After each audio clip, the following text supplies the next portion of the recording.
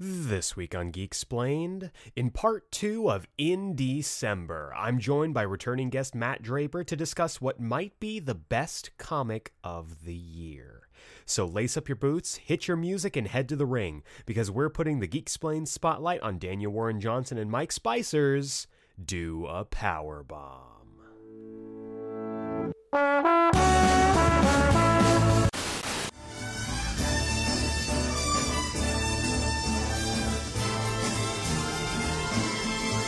It's the most wonderful time. Yes, the most wonderful time. Oh, the most wonderful time of the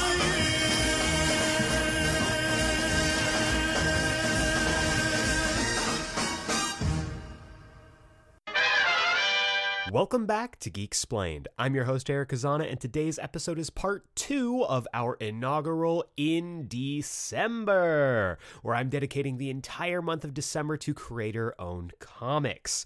Last week, we kicked off our event with Peter Cannon Thunderbolt, and this week, in what might be the quickest turnaround from comic release to covering it on the podcast, we're discussing Do a Powerbomb by Daniel Warren Johnson and Mike Spicer, and this week I'm going to be joined by someone who loves pro wrestling and comics just as much as I do, special returning guest, Matt Draper. We also have, of course, this week's Comics Countdown, where I'll chat you up about all the comics you should be checking out this week. So make sure you stay tuned for that after the jump. I will not lie to you. I am very excited this week. I love the Christmas season, but also this is Crisis Core Reunion week. So as you are listening to this, I am playing Crisis Core Reunion, which is all I ever wanted. I've been having a pretty busy time so far in the holiday season, but I'm really excited to talk about some great comics this week. I hope you're enjoying In December so far. This one's a lot. We get a little personal, we get a little mushy. Do a Powerbomb is a very serious and sensitive comic, so forgive us if we end up getting a little teary-eyed as we go through this, but it's a great conversation, and I hope you enjoy it. So without further ado, let's roll right on into the main event, the main course, the entree, if you will, as I, alongside Matt Draper, put the Geeksplained spotlight for part 2 of In December on Do a Powerbomb.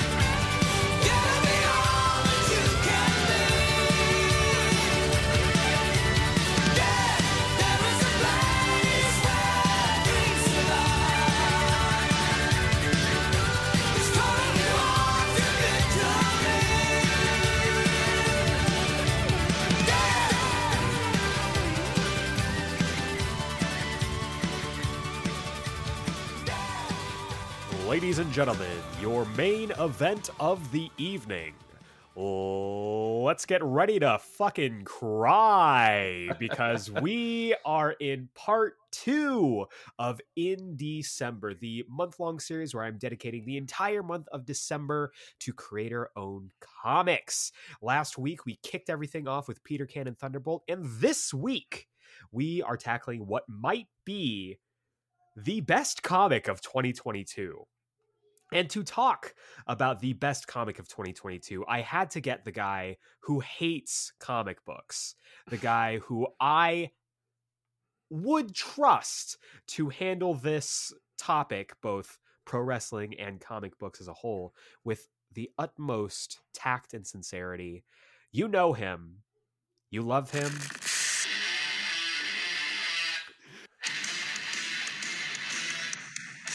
It's clobbering time!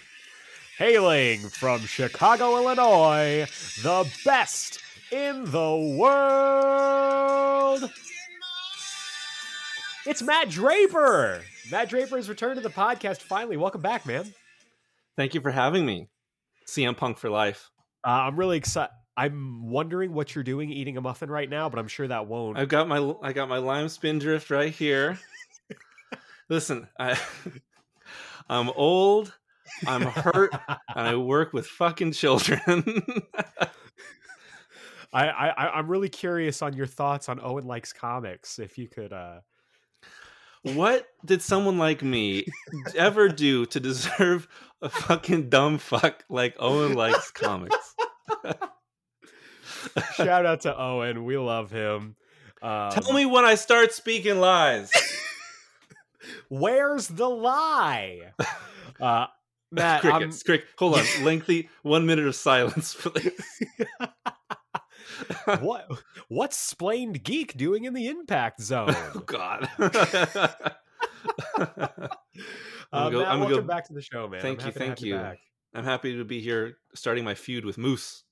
It's going to be great. It's going to go for about 2 months, and then we're going to drop it so that you can job to Tyrus, who is making a quick little We don't detour. talk about Tyrus in the NWA. It physically pains me because I love that NWA World's Championship is like my favorite title. Mm-hmm. And to see it on him really hurts me. Oh, man. Yeah, well, you can see it every week on Gutfield. Yeah. Boy, can't we. If it wasn't obvious already, we're talking Do a Power Bomb. And this is actually kind of special. Power Bomb. Because anytime that Matt has come on the podcast, we're usually talking about comic books. And ultimately, it always devolves into at least 30 minutes of us talking about wrestling. Well, hell now, ladies and gentlemen, and theys and thems, we're talking about both. So you're going to be getting an entire episode of Pro Wrestling Talk. I hope you're ready for that. I'm excited. I'm really excited. We're going to weave it together like a beautiful tapestry. It's going to be like stitched together with... It's going to run. Stitched together with lots of tears. Oh boy. As we're recording this, Do a Powerbomb number 7 just came out. This is the quickest we've ever covered a comic on the podcast after it's come out. Like, the end of the series just came out today, and we are recording the episode already. I have never done this quick a turnaround before in a comic book. Yeah, it's super fast. The close for me with videos, the only time I've ever been a super fast turnaround on a comic was Mr. Miracle. I didn't want that, but when you're following month to month, you get lots of thoughts together, right? Yeah. And you're really invested. And I know we were both saying we both reread the entire series in prep for reading the final issue. Sure did. And oh boy, we're going to get into it. But before we get into it, I just want to say I have a special drink here tonight. It's my El Segundo Brewing Company, Steve Austin's Broken Skull American Lager, right here for the podcast tonight. This episode of the podcast is sponsored by Broken Skull Ranch. If you want to see Matt Draper crack open a Stone Cold beer right here on the Geek Explain podcast, give me a hell yeah. Hell yeah. Matt's got some Matt Weisers, and we're going to get this going here. Oh, that's good. I've never had one before. Yeah, is it nice? He usually only does IPAs, and I just don't really enjoy IPAs all that much. Well, there was an IPA and there was the American Lager. I'm not an IPA fan, personally speaking. So I got the lager, and it's good. I like lager, and it's a nice tall can too. Got plenty to drink, which makes me think when Austin was at WrestleMania, right? And he does the whole thing, and I liked his match and everything with Owens. And then he brings out the beer. And they made sure there was a beer right there on the mat, like in shot. They gave it a lengthy shot, ready for it. And then it's like, I'm sure that was part of the deal. He's like, okay, I'll come back and you can pay me lots of money, and also you got to promote my beer. and it's like, good for Steve. And then the second night when he came out, and he gave Vince McMahon the worst stunner in history. Oof. Wasn't it Oof. just? And I rewatched that Stunner like a couple weeks ago. And it was really bad. It was just as bad as I had remembered it. But he did give what's his name? Mr. Money in the Bank. He gave him he gave him a great stunner. He sold that super well. He did like bicycle kicking through there. And then when he stunnered McAfee. Yes. And then McAfee's on the ground outside and he's drinking the beer, laying down, and he's like covered in beer. Pat McAfee is a national treasure. Yes, national treasure Pat McAfee. I totally agree. He should be in the spot that Logan Paul has been in. Like, I know physically, and like he's got other things that he's doing, but good Lord, the athleticism of that man. And he's just a great commentator. Yeah. I just love that he's at it so much, and I think he's a really big addition, I think. So I'm sure when he comes back, he'll be great. But they're holding down the fort. Yeah, it's gonna be fantastic. I actually really enjoy having Wade on SmackDown. He brings a different feel to it, which I like. Yeah. I like him more as a commentator than I ever did as a wrestler. Really? That's interesting. Yeah, but that's just my opinion. So if you can't already tell, there's going to be tons of non-Do a Powerbomb wrestling talk in this.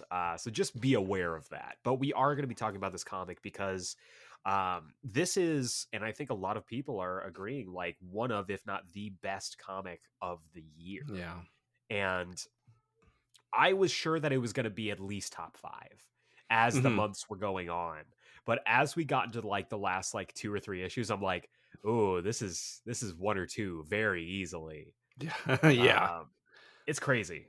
And I mean, we're not unfamiliar with Daniel Warren Johnson as a creator, and Mike Spicer along with him. The two of them have worked together on numerous projects, stuff that I've covered on the podcast, stuff that you've covered on your channel, and he can't miss. It's crazy. I know. I got season tickets to DWJ for sure. Anything that he does, and I'm there. Talking about, before Do a Powerbomb, the last thing he did was it Dead Earth was his last one? I think Beta Ray Bill came after Dead Earth. Oh gosh, yeah, Beta. Banger after banger after banger after banger. Like, yeah. So Beta Ray Bill for Marvel, which was again amazing, metal as hell, awesome action, emotional gut punch. Yeah. And that one was, for me, the emotions of that were more subtle. Yes. And the end was just this quiet heartbreak. Yep. In it. And then I guess before that was Dead Earth. Yeah. Which was so cool. Awesome. I love Dead Earth. I did a video on that one. And before that was Murder Falcon, which is still, I think Murder Falcon and Do a Powerbomb are tied for me for my favorites from him. Yeah. And Murder Falcon, metal as hell, throwing up the horns every issue. And then final issue, like couple issues before the end, heartbreak, and then the end, just so emotional. So emotional. Which, did you catch the Murder Falcon reference at the end of this book? I will let you know. I have not read Murder Falcon. So you probably went over my head. But I am definitely going to be reading it after this. All right, well then I won't say what the Murder Falcon reference is. Okay, dope. Because I don't want to spoil it. But I will say that anyone that has... spoiler, wow. Yeah. So I won't say anything, but for anyone listening, if you've read Murder Falcon, you will see some stuff in the finale of this comic that references Murder Falcon. Please go read it. I love it. As a fan of like classic metal, it's super fun. Also, that's the whole love letter. I love that Murder Falcon was his love letter to metal, and obviously Do a Powerbomb is his love letter to pro wrestling. Yep. It's really fun and exciting to see someone tie their other interests outside of comics directly into a comic, and you feel that love. Absolutely. Like you feel the love that he has for Hook in Beta Ray Bill. Hot take, Hook, not a good movie. I don't like Hook. It's bad, but I think it's quite bad too. But I think the theming of it with Beta Ray Bill is immense. It's incredible. Yeah. And even books that I'm not like, I have no interest in, that like they announced Jurassic League, the Justice League Dinosaurs thing, it rips. I have no interest in it, but it's like, it's still the coolest thing. It's fun. I haven't finished it, but I like that one too. Yeah, DWJ is one of those guys who is just he is enjoying a certain reign of terror over the comic books industry, not unlike 2003 Triple H, except we're actually enjoying it. Or 2003 Jeff Jarrett in TNA. Talk about my world. Ref bump, chair shot, stroke. Jarrett retains. Yeah, this like was... I said chair shot. I meant guitar shot. I'm sorry. I knew what you meant. Guitar shot with the baby powder. Yeah, with the baby powder. It's got to be. Quick note also, because you mentioned it earlier and I want to circle back to it. What, Jeff Jarrett kind of rocking it in AEW? I mean, kind of low-key rocking it? He's the lone gunman. He's the man in the black hat. He's my Undertaker. Oh, God. That Mr. Miracle video that you did, first video I ever watched from yours. Oh, really? It was the first awesome. video from your channel. You said, who's this Joker? And I've been a loyal subscriber ever since. Yeah. Let me talk to you, Matt Draper. I'm actually very excited to see what he and Bray Wyatt cook up. They're slow cook. Oh, they're slow cooking it. That's a brisket. I'm a little impatient, but they're cooking. They're cooking. Let them cook. Be great. I think this will be great. Yeah. When Bray finally wrestles again at WrestleMania. WrestleMania of 2024, right? Yeah. A lot of talking to the crowd. A lot of talking. But let him talk. Let him talk. Let him talk to you. He is he's crushing it, and he's going to start introducing maybe some more of his live action puppets, which were horrifying to look at during that premium live event. It was a premium live event. It was great. That was how you make him feel big. Yeah. 100%. He felt like a star, like the return of a star. And everyone's just waiting. They're just like, what is he doing? When are we getting to the fireworks factory? Like, when is Bray showing up? And then he did. It was awesome. But yeah. So, we still haven't even talked about this comic. But, I'm a huge fan of Daniel Warren Johnson, like we said. And that mix of him doing these crazy stories with crazy action, they're really exciting and fun and outlandish. And the concepts, when you tell someone the concept, it's about a tag team pro wrestlers that are fighting to resurrect someone in a multiversal tournament. That's wild. That's super high concept. Or Murder Falcon is about a guy whose band broke up and he finds a guitar that summons a humanoid falcon from another dimension to protect the world from invading aliens through the power of heavy metal. That's insane, right? Stuff like that. And then you read it and has such a beating heart to it. And the characters are so human and relatable and the emotion is so deeply ingrained. And then of course, the action rocks and the art is incredible. Absolutely. It's this. So when you get it all together, that's the secret sauce of DWJ, and there's no one else doing it like this right now. And he's been infusing that in every story that I've read from him, and it's one of those things that when you pick up a DWJ book, it's from him. Like, there are, I think, a few writers and artists in the game today that when you pick up a book of theirs, you immediately know it's theirs. Mm-hmm. And DWJ is one of those guys who not only, obviously he writes and draws everything, and so his art style is very, very recognizable, but it's also the theming across all of his books. Yeah. And it's loss, it's themes of family, of self-acceptance. Like, it's really cool to see how many different stories he can tell with that kind of thesis statement behind them. And this is no exception. When this was announced, right, I knew this was going to be incredible because the other stories prior to this all had a little bit of pro wrestling infused in them, whether it was hitting a Rainmaker clothesline, Yeah. whether it was any of the incredible wrestling mentions, or even the t-shirts and the graphics that he'd give little Easter eggs to in his other stories. When he finally announced, like, I'm doing just a full-on pro wrestling comic, I was like, this is a book made specifically for me. Yeah. And I mean, it's incredible, and it absolutely lives up to that amount of hype. Yeah, I totally agree. I was so excited. I was marking out, bro. And the it's interesting. We should talk about like the background of the book too, because he talks about it in the afterword of the first issue, and he's a fairly new pro wrestling fan, actually. Yeah, so he was saying it was like, me. yeah. So he was saying it was like 2018 when he got into pro wrestling. Which, what and a time. Yeah, good time to get into pro wrestling. And he said that he was up late taking care of his newborn daughter who wasn't sleeping. You know, and when newborns are, you know, first few months of their life, they're up all hours of the night, and so you have to be up with them. Sleep schedule's gone. You're just, you know, at the mercy of this baby's whims. And with his baby daughter, you know, he had the TV on, and he came across New Japan Pro Wrestling, and it was Kota versus Ishii. I think that's what he said. Yeah. And it made him like an instant fan. And so he got deep into pro wrestling after that.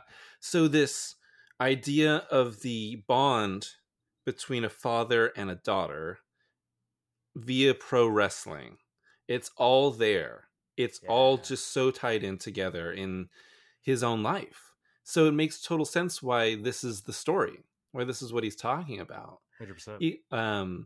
Although he said that it was like the final issue, and afterward he was saying that when he was breaking the story and presenting it, he didn't originally realize that Cobra-san and Yua were going to be father and daughter.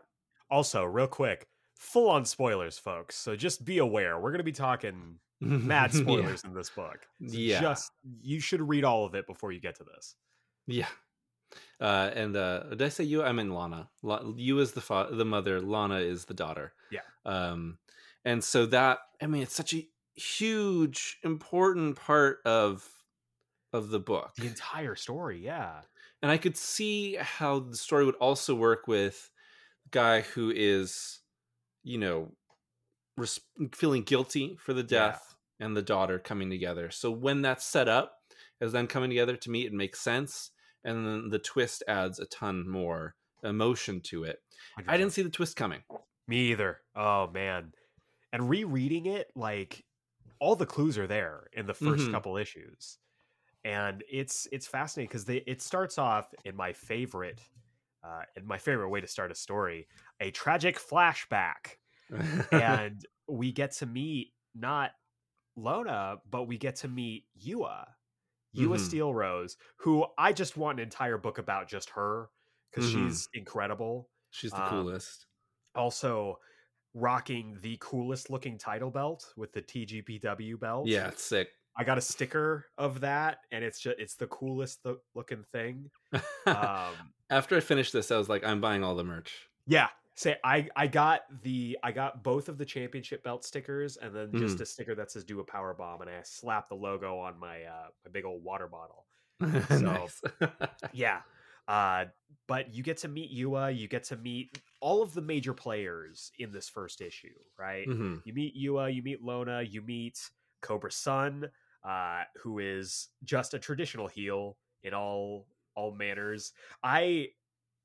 I remember cracking open this first issue for the first time and seeing the page that has Yua holding up the title belt with the streamers, and I'm like, I need that art. Yeah. Like, immediately. It's so cool.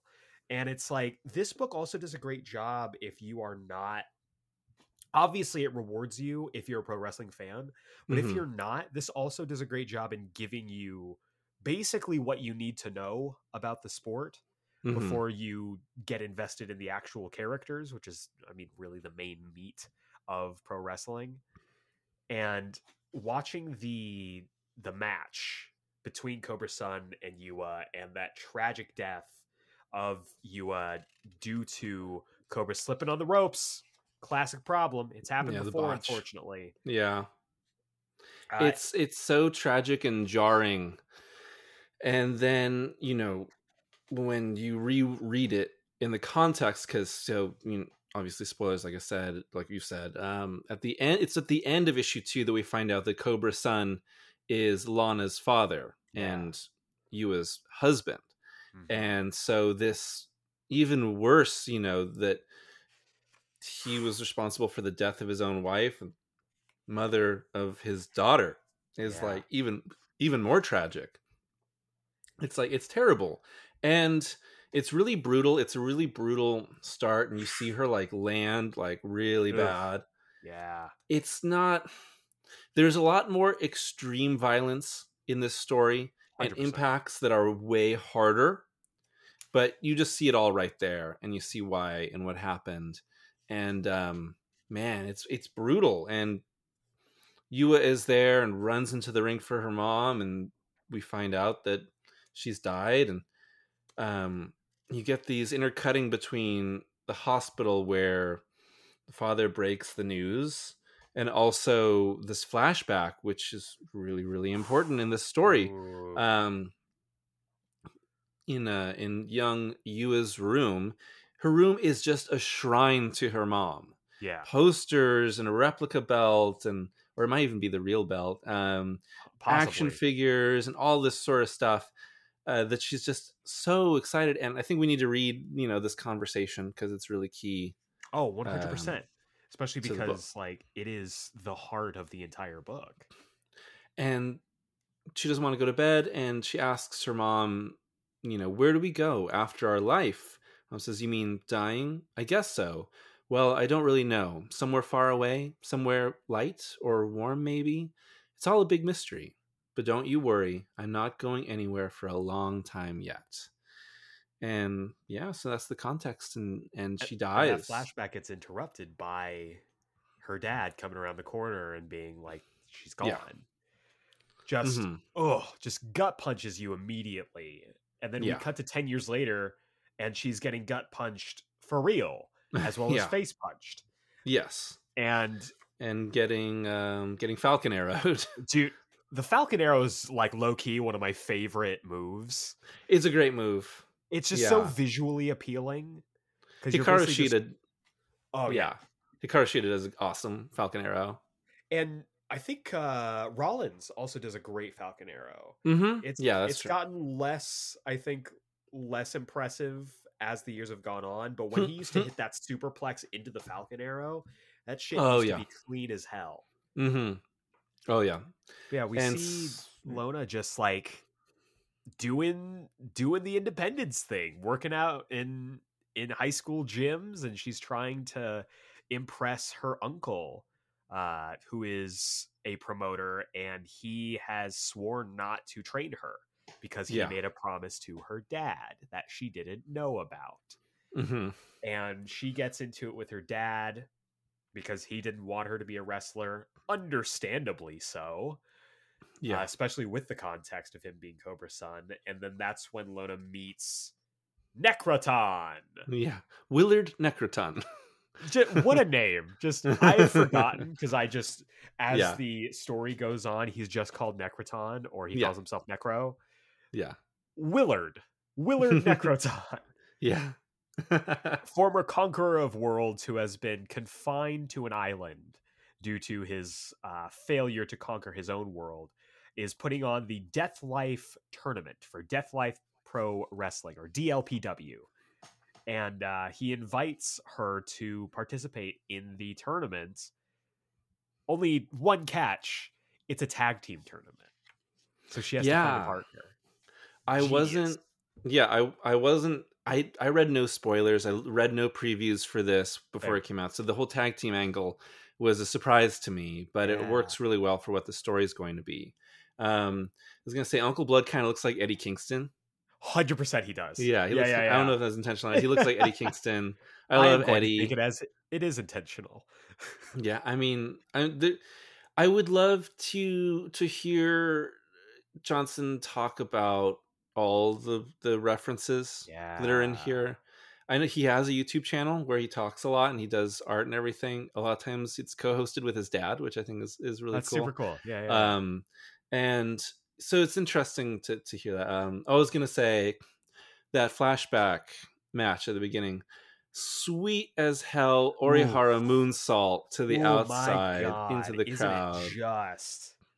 And I was just thinking about how not just that it's tragic, obviously, that they're husband and wife, but that wrestling was like a love language between them.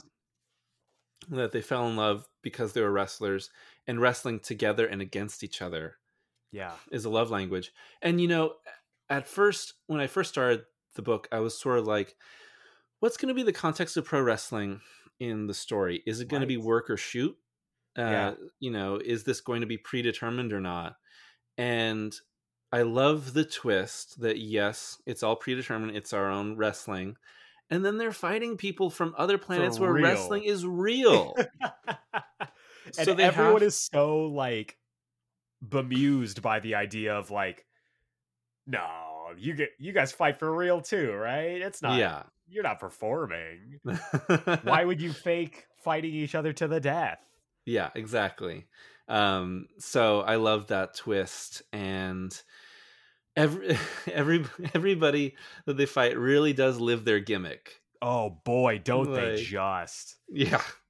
I was gonna say as well, like the twist about it being a tag team, because it's very easy to be, and I think the first couple issues, the covers set you up for like, oh, eventually it's gonna come down to Lona versus Cobra Sun. Mm-hmm. Yeah, that's just what's gonna happen, and forcing them to team up is genius. Mm-hmm. But the covers, they're great. They don't actually reflect like anything, which is amazing. Very rarely. Yeah, but that's old school. I love where we find Cobra Sun as well in the present day. Just Terry Funk in it, over the hill, still jacked to the gills. Mm-hmm. But you know, doing dumb hardcore matches. It's very much the wrestler, and he is the Mickey Rourke character, just bumming it and doing hardcore matches because he wants to feel something. Yeah. So I guess we need to also establish that if you win the tag team tournament, the winners will be able to resurrect a person of their choice. Because Necroton was a intergalactic, interdimensional ruler and a sorcerer and everything, and then was defeated. Necromancer specifically, very important. And that he's banished to this tiny, island in the middle of the universe, can't leave it, and eventually found TVs that could pick up reception of pro wrestling from across the multiverse. And this here is the big statement of the entire book, which is this full page splash of Necroton saying, is because I love pro wrestling. Like, this is how I picture Johnson pitched it. Yeah. To Image. Yeah. He's got a coat on the back says Pro Resso. And as far as, references for the wrestling happening here, it's very clear that New Japan is a big reference. Lucha is a big reference. Because that's how we got into it, really. Right. And stuff you can like see hardcore that stuff like GCW, ECW with all the hardcore stuff. Yes. I don't see a lot of WWE in here. No. Maybe WCW in the lucha style of WCW. Yeah.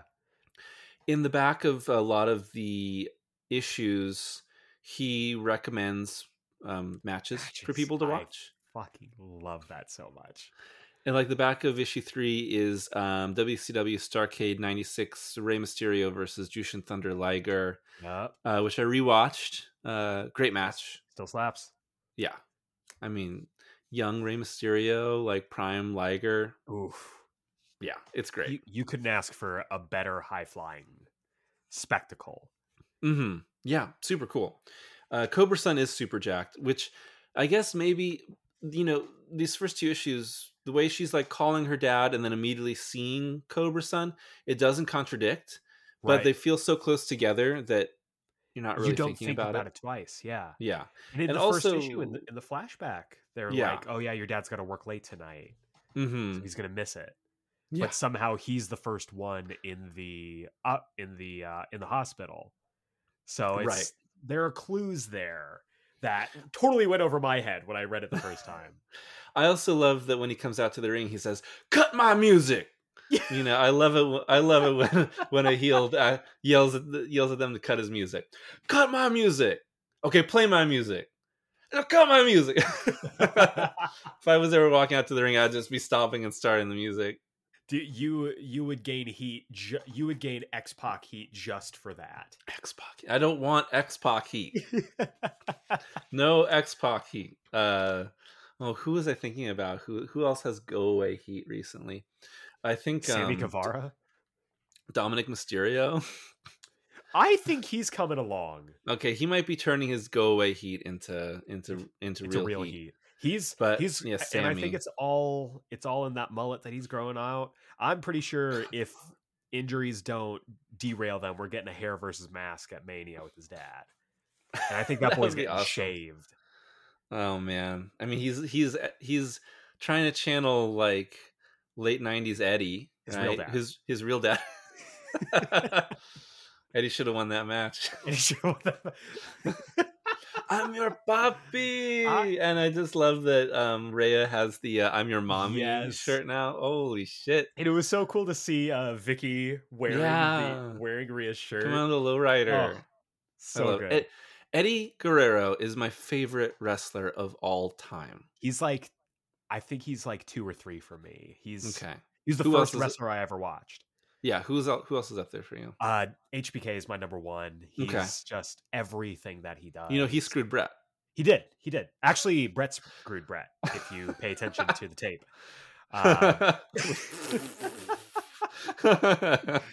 But yeah, up there as well. I mean, I've always been enchanted by AJ Styles. He's even amazing. From his short-haired, like the gay community. TNA. Like that AJ Styles that just like he did his flippy doos and he was the face of the young TNA. Oh my God, the spiral tap. Yeah. When he was hitting the Styles Clash and people knew how to take it. I've always loved him as a wrestler. And I mean, how can we forget the American Nightmare himself? Oh my God.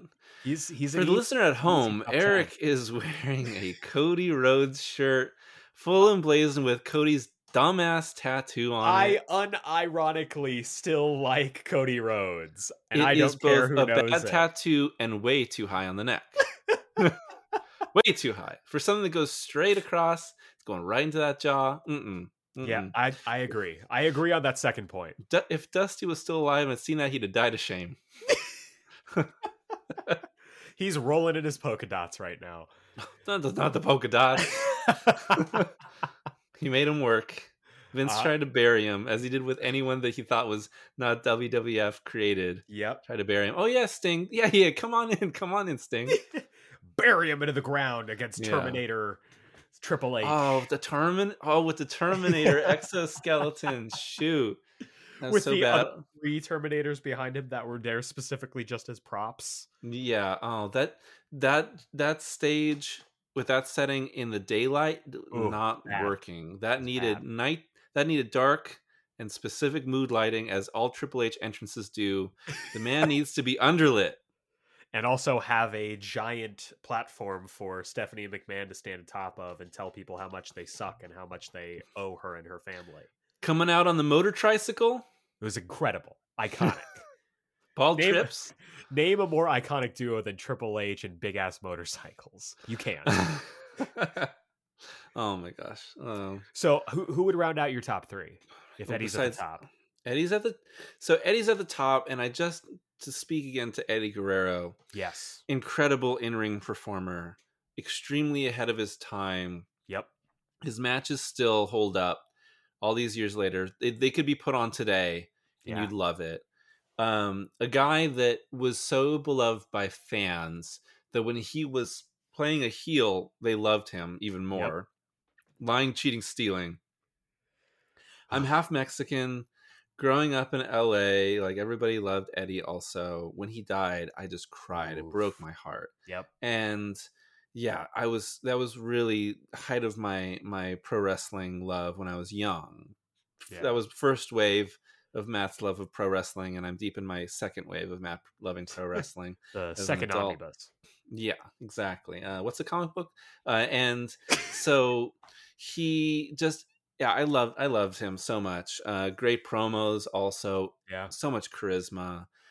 That's hard. You know, back in the day, I loved RVD also. Oh yeah, great pick. I always loved him. I rooted for him so hard, despite WWE never letting him, you know, break through for so long until like the end, and then obviously with the drug They charges tried. and everything, and then that fell apart. But he was there for years rocking it, Yeah. and they just would not like let him go to the next level. It's like he be was the unsung hero of that invasion angle. Oh yeah, yeah. Oh, invasion. I mean, the total disappointment. But he was like so over with the crowd. He was just because of his work rate and like the way he was, and everyone connected with his style. And Yeah. Vince was like, "Oh, I don't understand. I don't get it. Why are you so like chill? I don't get it, pal." Not working for me, brother. That's Hogan looking at an RVD match. Gosh, so that's tough. I don't know who. Modern, I love Kenny Omega. You sure do. He's do. my guy. I'm a huge Kenny Omega fan. Like when he was out, following the brawl out, I was like, what is AEW even? Like, why do they have this promotion? It's John Moxley. It's John Moxley, my guy. John Moxley. Brother. I love Mox. He's incredible. When his entrance to the ring was longer than his match against Punk. What a time. Like, what just happened? What a magical time that was, where we all were convinced, oh, something's wrong. Something's wrong here. We don't know what's going on. We worked ourselves into a shoot, brother. We did. And we've been working that shoot ever since. Can't wait for him to come back and take the belt off MJF. Oh yeah, it's definitely gonna happen. Punk MJF 3 before the end of the year, right? Oh yeah, that's New Year's Smash, right? New Year's Smash. I don't know. Day 1. He'll be on day 1. You're right, day 1. He's going to WWE. He's going to be on day 1. Day 1.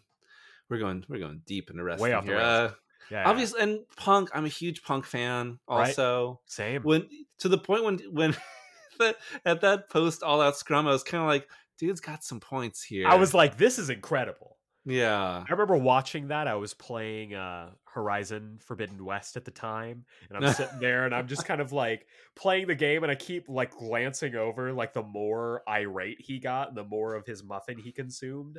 I'm like, is this happening? What the? I just set the control. I was like, what is going on here? Honestly, like I watched all Out except for the final match with him and Mox. I went to bed before it came on. It was such a long pay-per-view. And I got up in the morning and I watched it without knowing any spoilers. I'm just like sitting there, on the couch watching. It's like, great match, by the way. Great match. Really good.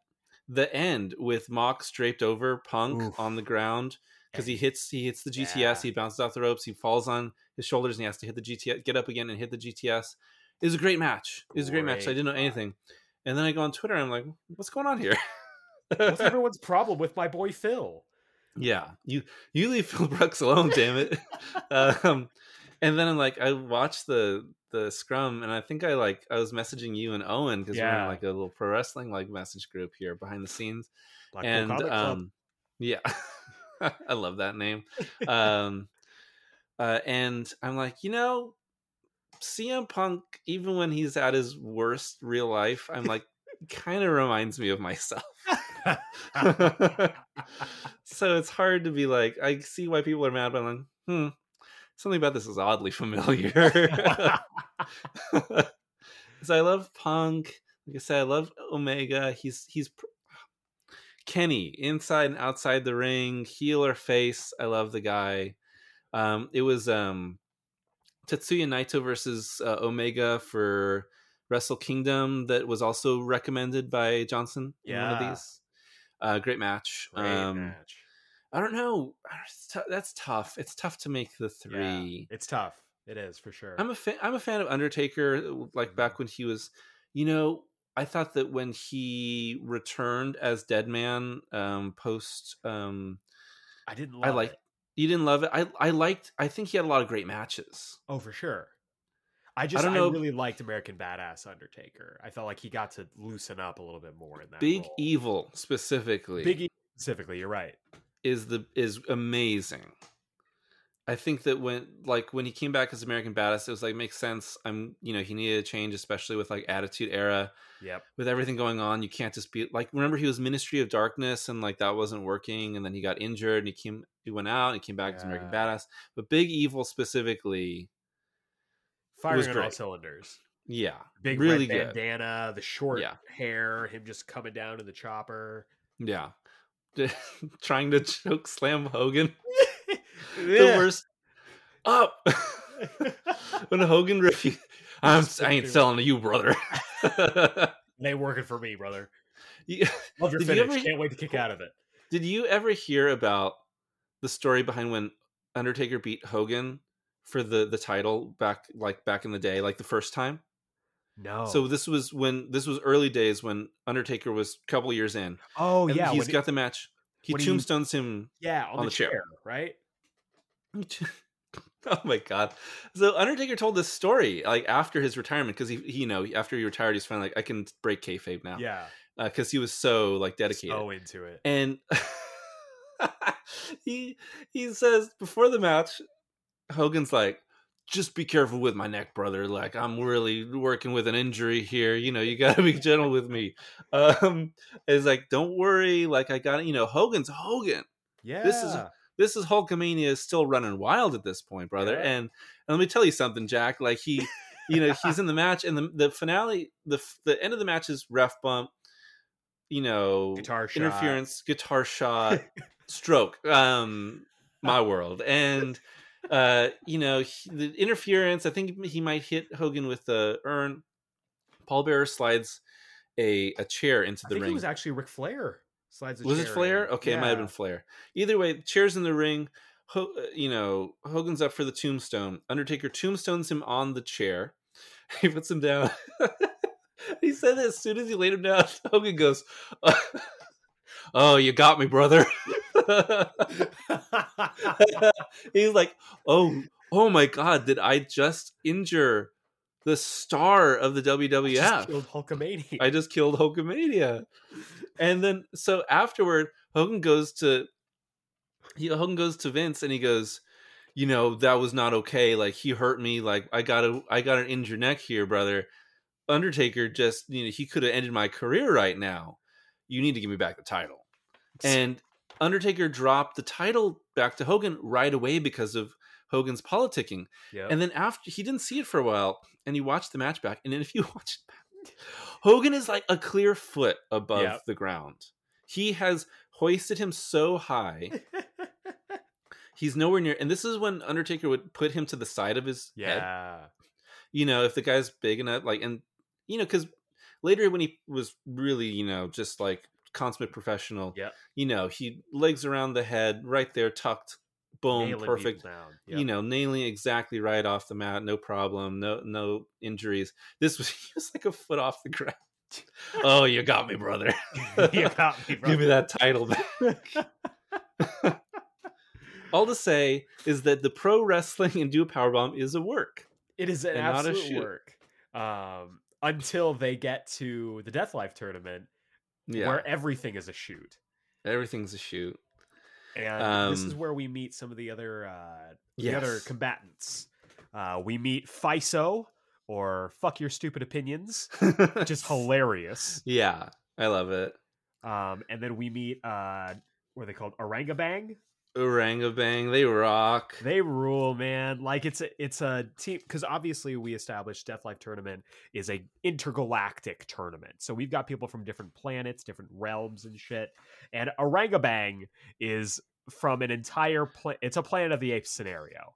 But yeah, I just love all of these teams. We got Pizza Party.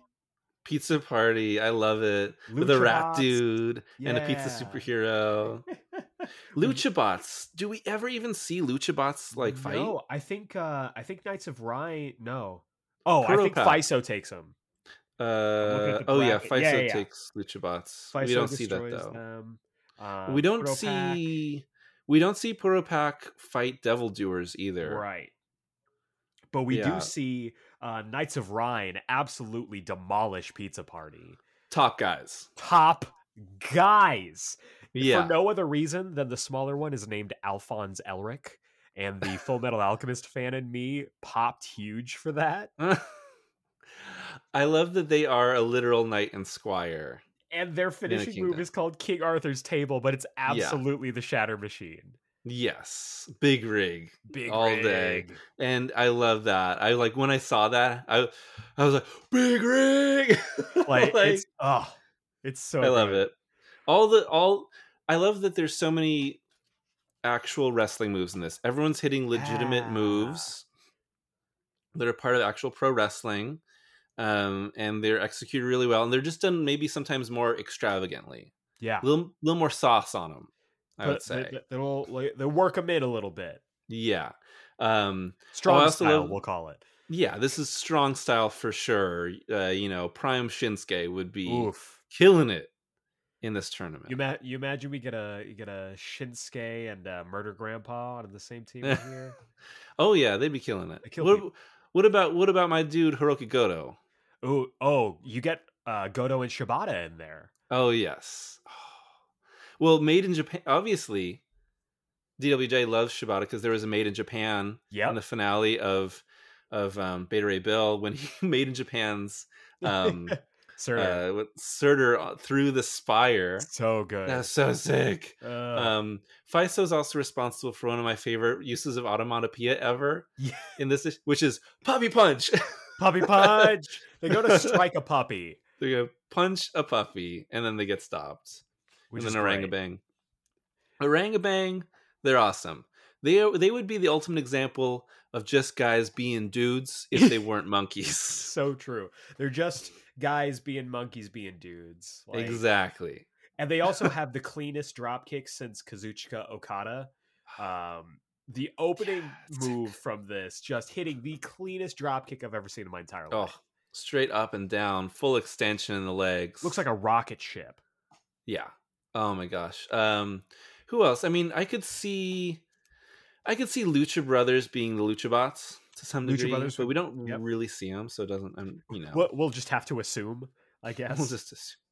Lucha Brothers, they would not have lost to FISO though. No, they wouldn't have. Those guys don't sell. They don't sell nothing. No, they'll get right back up. They sell the hardware store with the amount of hammers they're using in their matches nowadays.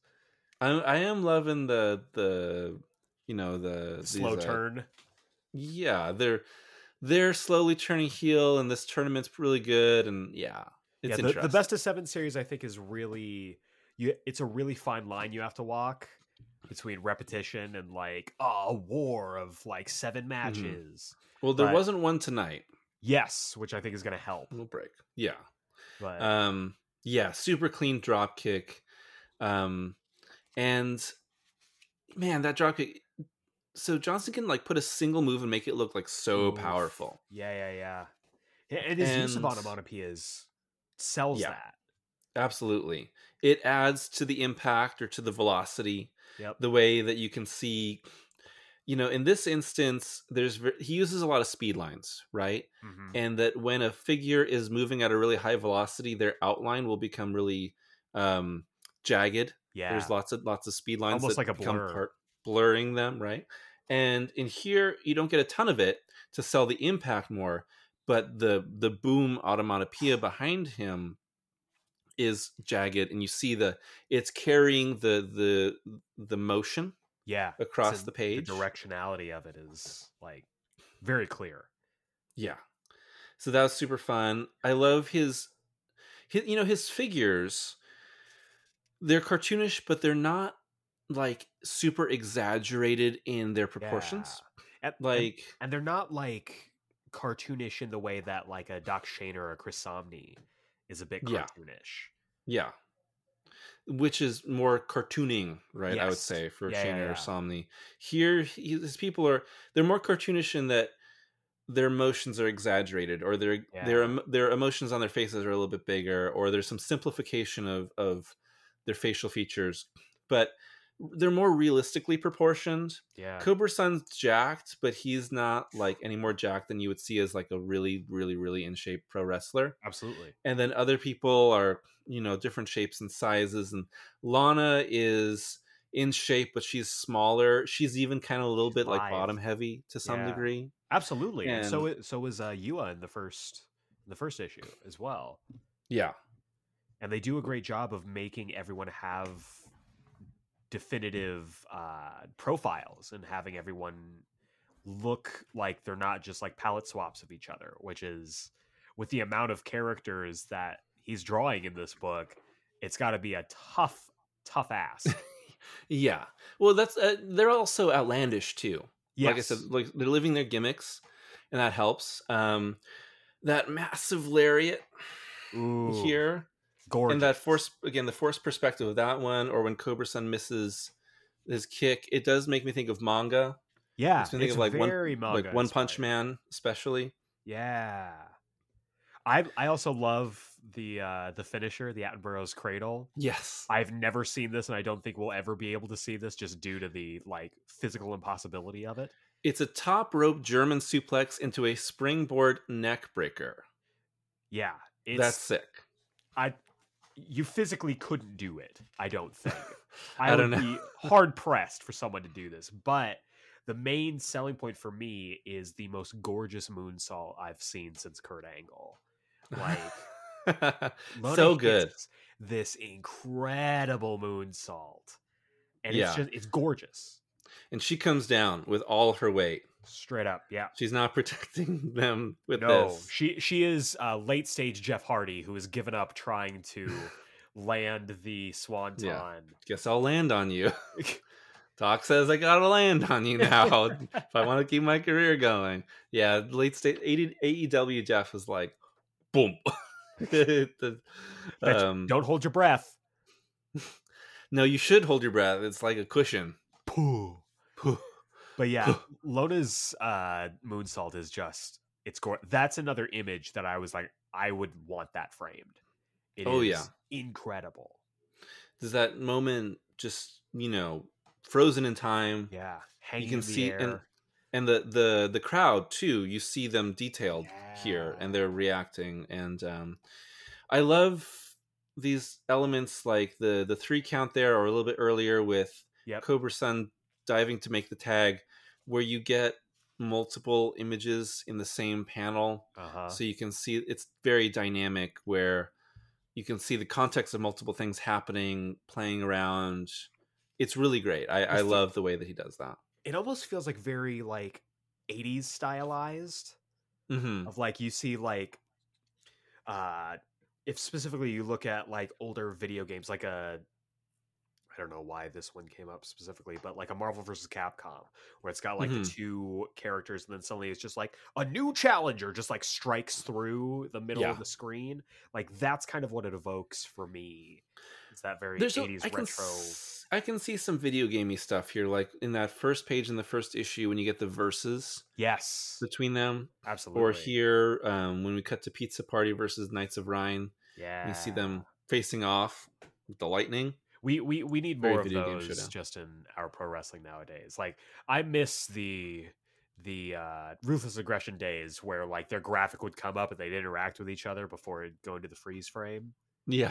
Eddie's was incredible every time, because he'd just like look at somebody and be like, oh shit, all right, here we go. And he'd freeze. Yeah. Oh, I miss it so bad. And we get what is it here? The New York, the Pizza Party goes for the New York slice, which is a Hurricane Rana into a leg lariat. That's what they're going for. Yes. Yeah. And they dodge, and we get our big rig. Oof. I love that the King Arthur's table. We get the this like flash of King Arthur's table. Yeah, so yeah, cool. It's super cool, man. And they just break that rat guy's teeth. He's dead. Yeah, he might be dead. Yeah, You might they're be like, dead. Racket, buddy. Like, and just seeing them as like, it's such a cool dynamic because everyone has such different designs. That just Mhm. seeing like this old school, like medieval looking group Yeah. of like this gigantic guy and then Lord Farquaad over here, like as a wrestling tag team is just, it's gorgeous. And that leads into the cover for number 4, which I love. Elric just like riding on top of like whatever his partner's name Yeah. is shoulders. Yeah, that's fun. That's super fun. And we get a little bit of the backstory of the knights, right? Where Yeah. they are part of a kingdom where the kingdom was at war with Necroton, and their greatest warrior died, and so they want to resurrect him. And then we get a montage, We get one of 2 montages in issue 4. and then another montage. I love it. I love it so much. Yeah, And we also get a quick flashback as well to the Sword Sunrise, the finishing move that Yua and Cobra Sun used to have. kind of a doomsday device into a power bomb. Yeah, Which I suppose is the power bomb of Do a Power Bomb. I guess that must be it. There wasn't really a specific A decisive power bomb thing. Well, no, I maybe guess the end. Yeah, I was going to say what because it's leading up to them being in harmony and on the same page, I guess. It just makes me think of Star Fox Do a Barrel Roll. Do a barrel roll Instead of it's Do a Power Bomb. I mean, I won't question the title. It is what it is. Oh yeah. You could call this a ton of different things, but Do a Power Bomb. There it is. I think it's just for Johnson to be able to just call it DAP. Dap you up. Yeah, he's gonna dap you up. And I do enjoy that we get more and more little backstory of people. We'll talk about Faiso soon. Yeah, but we get the backstory for Orangabang. They're trying to resurrect their sister. So it hurts when they lose. Yeah, and we get that great moment too of after the match. They all they hug Lona because she's like, "I'm sorry, but I need my mom." Yeah, it's so good. There is heart infused into every single issue, which I absolutely adore. And also, Lona kicks out of the big rig. She kicks out of that chatter machine like a champ.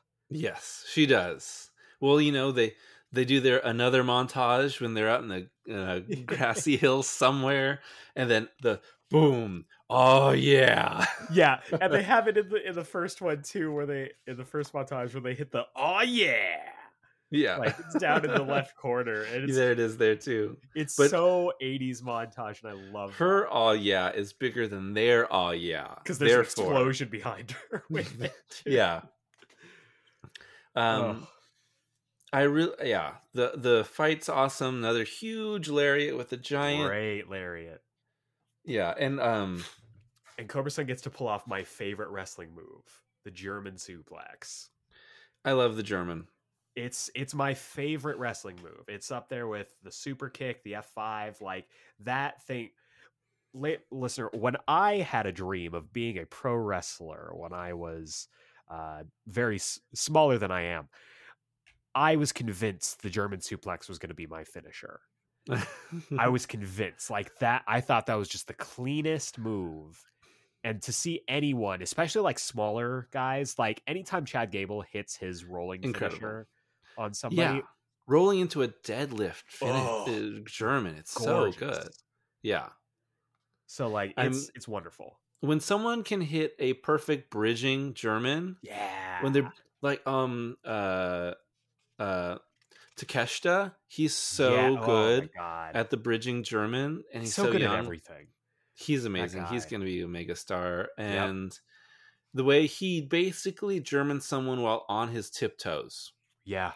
Which is what you gotta do for the bridge, and keeps his feet planted the whole time and does that perfect bridge. Oh my god, it's beautiful. It's gorgeous. He has all the potential to be the next Okada. Like especially with how much he's already like acclimated himself to foreign fans.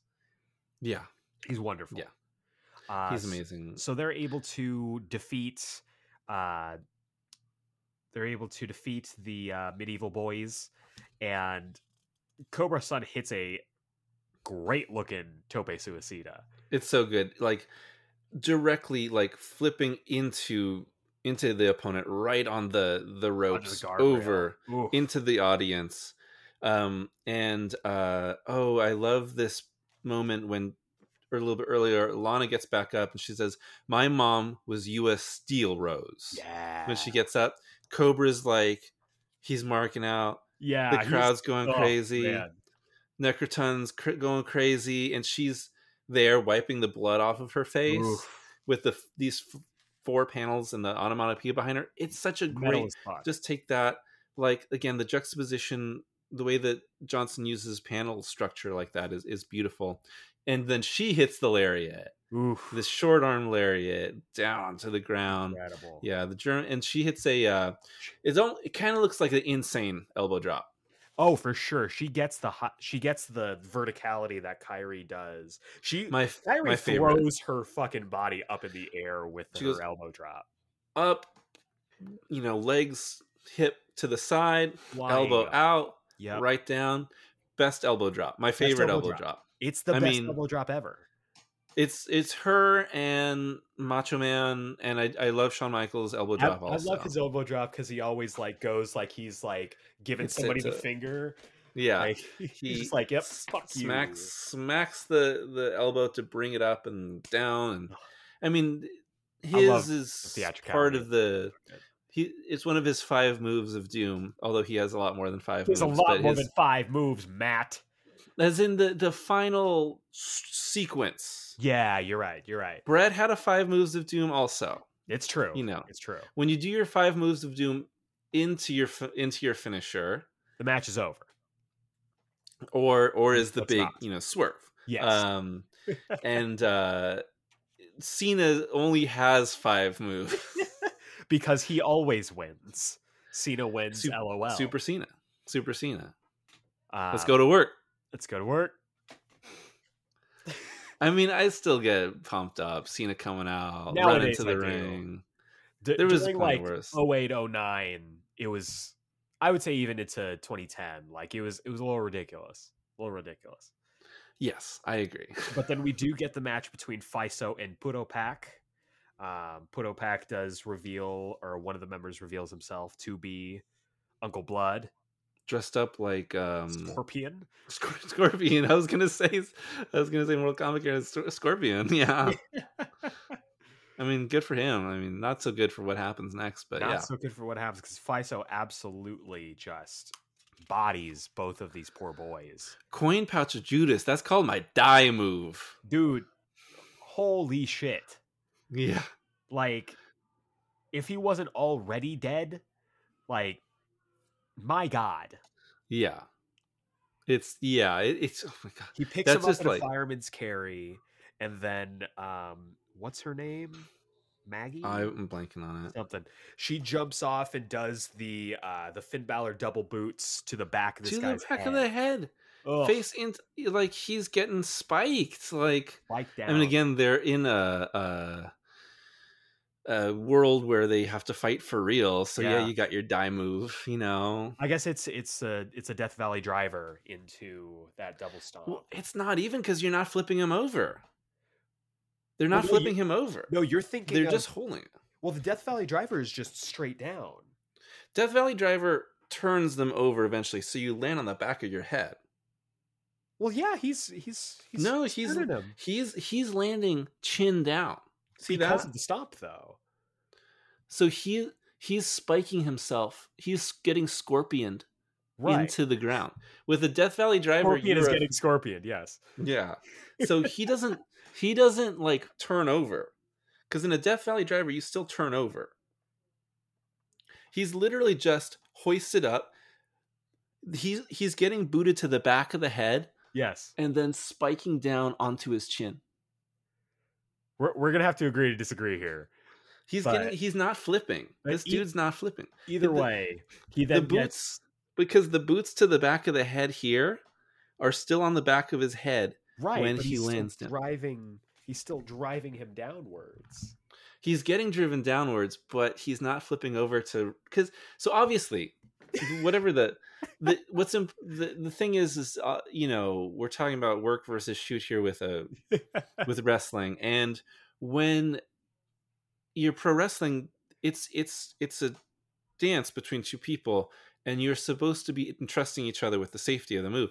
So Absolutely. when you do a move on someone, there's certain ways that you should never land, right? No, absolutely. And the way that Yua lands, she lands, you know, head, you know, chin up, right, body straight up. She's breaking her neck, and he's almost landing in the same way, in the way that I see it. So with a Death Valley Driver, you'd be flipping over. You know, John Cena's FU or AA is a really big Death Valley Driver. You're really flipping over, landing on your back.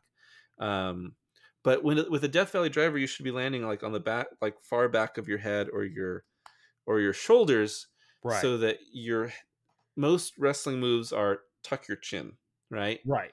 Tuck your chin so you don't hit your head.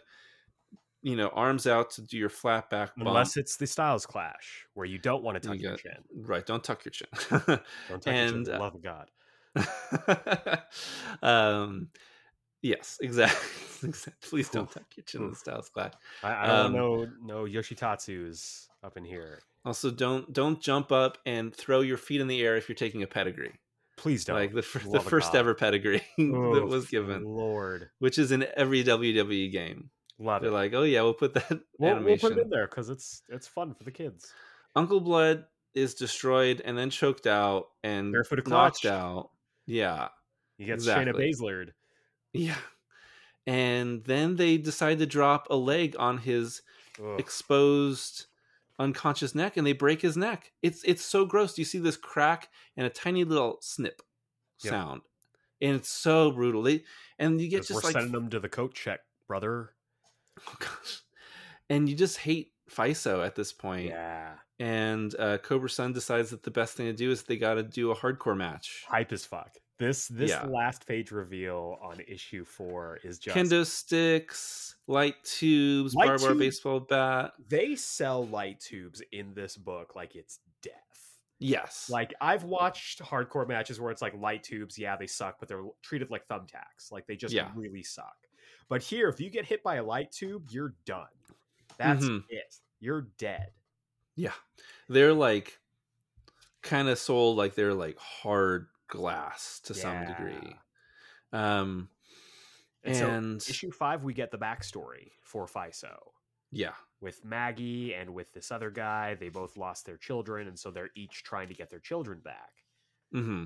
And man, just a page of Maggie in the hospital with her dying son, just cradling him in the bed. You're just like, so fast, you just get all this humanity in like a single page. And it's incredibly cinematic too, because you can kind of hear like it's a cold open of just like the beep, beep, beep, and then the thing ends, and then we get the fucking whatever the title sequence is straight into the meeting of them being like, hell no, we're not doing a hardcore match. Like, what are you talking about? And then we get this great scene between Lona and Cobra Sun where they're getting themselves ready for this match, and she asks like, this is gonna hurt, huh? And him still trying to stay in this character and out of dad mode, he just admits to her, and he's just like, yes. And he does not want her to get hurt, but he has to. They know what they have to do, and he has to just try and guide her as much as he can. He's like, but you have to push that pain down deep, separate it from yourself, and hide it away where it can't touch you, and don't be afraid of the blood. Wear the red like a badge of honor to show how resilient you are, that you can't be beaten. And it's gorgeous. It's beautiful storytelling, because they're learning to repair the years of them being apart from each other through violence and through this tournament where the stakes could not be higher. Yeah, and this match is brutal. And it's a hardcore match, so they are wearing t-shirts and they're more taped up. And that's my favorite thing about hardcore matches, seeing people like wrestle in like shirts and jeans just with their elbow pads. Well, it's sort of like, practically speaking, it does protect you more. True. from everything that's going to happen. So you're like, okay, harder to get really badly cut. Also, did not notice this until the read through I did for this episode. Lona's wearing a GCW shirt. Oh, that's Which I right. think is sick as hell. I love that. There's an AEW shirt near the end also. Yeah, I noticed that. That one's definitely more obvious. And Maggie does the Sabu chair throw. Yeah, just straight at his face.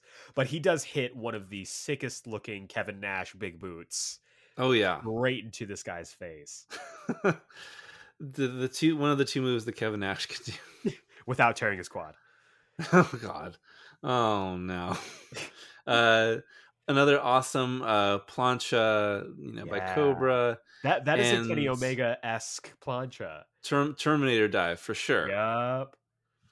I love the I love the Terminator dive. So good. It's so sick. Kenny Omega, I love you. What a great match. And what a great, also, let's just, I want to splurge for a second.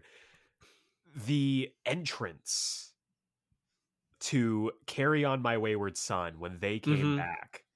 Yeah. Come on. Oh, amazing. Yeah, so good. Come on. And their new entrance showing their silhouettes, and then Kenny fires the gun with the pyro behind him. Oh, love that entrance. So good. They know how to do it. There is an art to having an entrance music to live or to licensed music, and AEW knows what it's doing with its licensed music. Jane for Orange Cassidy is so absolutely. Hype. 100%. I mean, that's one of the only things that's missing in this book is cool entrances. Basically, you don't, not a lot of room for it. No promos really. You don't get the art of the promo, which is a very important part of pro wrestling. And personally speaking, at the beginning of the Cobra Sun promo, you get both. You get a little promo, you get a little bit of entrance, but not a lot in the rest of it. Personally speaking, I would say that overall in the book, a weakness to me is that the matches are a little too short. Agreed. And I don't know if maybe it was him trying to make sure that people who are comics fans but not pro wrestling fans don't get too bored with it. I mean, if you were to be watching these matches in real time, they would be a couple minutes max. Yeah, but, 5 minutes max. Yeah. Maybe even less. Some of them are super short. But, that's only for me. And obviously, as a pro wrestling fan, you know what a typical length of a match is. But these feel more like fights. Yeah, and we're able to fill in the blanks as well with the passage of time between panels too. Yeah. Although these matches are just they're all about speed. Everyone's hitting big moves and speed, and they're working each other really hard and going hard. And Lana does an absolutely sick TLC 2 Jeff Hardy swanton off the ladder through the table. Yeah. Onto his back. Oh, he's just kind of draped over it. Draped over the table onto the back. Yeah. And then Maggie gets a chain and starts like using it like Street Fighter style. Yeah. Yeah, she's kicking butt with that. Chair shots, tacks, walls of Jericho on the tacks. On the tacks, dragging him along them. Yeah, stab. You see that? Yeah. Just so much blood. And Lona gets the barbed wire or the nailed baseball bat. And no, that is barbed wire. And she wraps the chain from Maggie around her arm and hits the most satisfying King Kong lariat. That She gave him the Hangman special with that. Just, oh, Lord. Yeah. Knocked Maggie the next week. Oh, amazing. I love that. And, I love the way that chops are shown. Yes. Rippling. Rippling across the chest. Chop.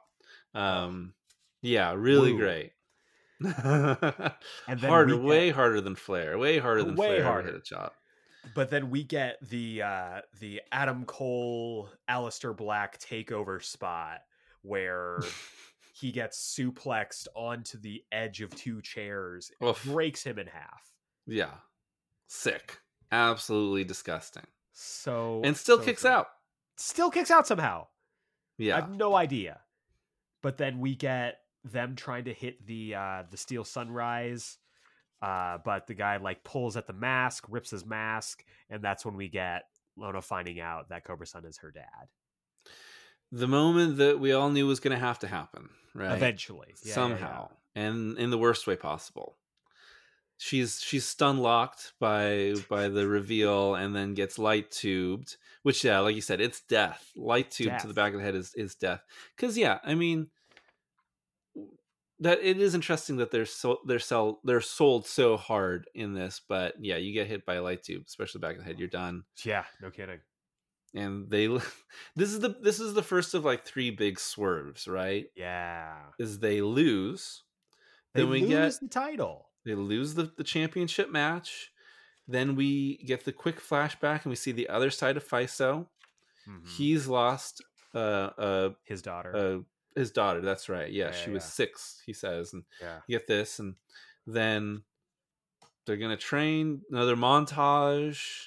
Love to see you it. See them training there. They look hard as hell, and they win. And then, all right, this is what we agreed to. We're gonna fight each other to the death to decide who's not. And immediately at this point, I was like, "Is the perspective shifting?" Right? Are they going to be the main characters for the rest of the? Because they've been in it since what, issue 2? When they first pop up in the bar? 3. You're right. Yeah. So they've been around. Mm-hmm. And at that point, like, we've still got 2 issues of this left. And I'm like, wait, but the tournament's over. Like, what do we do here? Big swerve. And, when you get the setup, you're like, okay, so what's going to be the trajectory of this, right? They're going to go to the finals, and they're either going to win or lose, and that'll be the end, right? That's the big finale. Nope, not the finale. Oh boy, definitely not. And then we get this really great flashback where Daniel Garcia, young Cobra Sun, comes hit. Tell me I'm wrong. Tell me when I'm telling lies. I can see.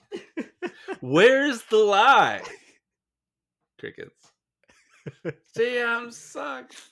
What's Drape Matter doing in the Impact Zone? But yeah, we see the aftermath of Dixie Carter. I'll make you pay. What did you do to TNA? What if we took the 6-sided ring and made it 4 sides? What if like this comic is like rocking, and then in issue 6 Hulk Hogan comes in and he's like, I'm running the comic now, brother. No more 6-sided ring. No more tag teams. It's all solos now. Hope you like the Nasty Boys. Because they're gonna be tag team champions now. Yeah. But yeah, we see the entirety of issue 6 is really just Cobra Sun, the Cobra Sun show. Because we get the backstory, we get young Cobra Sun meeting Yua, and I freaking love them. Just them together. We get this amazing shooting star press into a DDT that, again, is just physically not possible. Off the balcony, too. Off the balcony! Yeah. Like, there's just no way. Full page splash of him mid shooting star with the crowd. Just as gorgeous as the Lona moonsault. Like, mm-hmm. Gorgeous. And this guy's selling this DDT like RVD. Yep. Like he sells RKOs. Yeah, just spike top of the head, arms out. Yeah, so good. And then he meets Yua. And apparently she's already a star. He's been working the indies and she came to recruit him.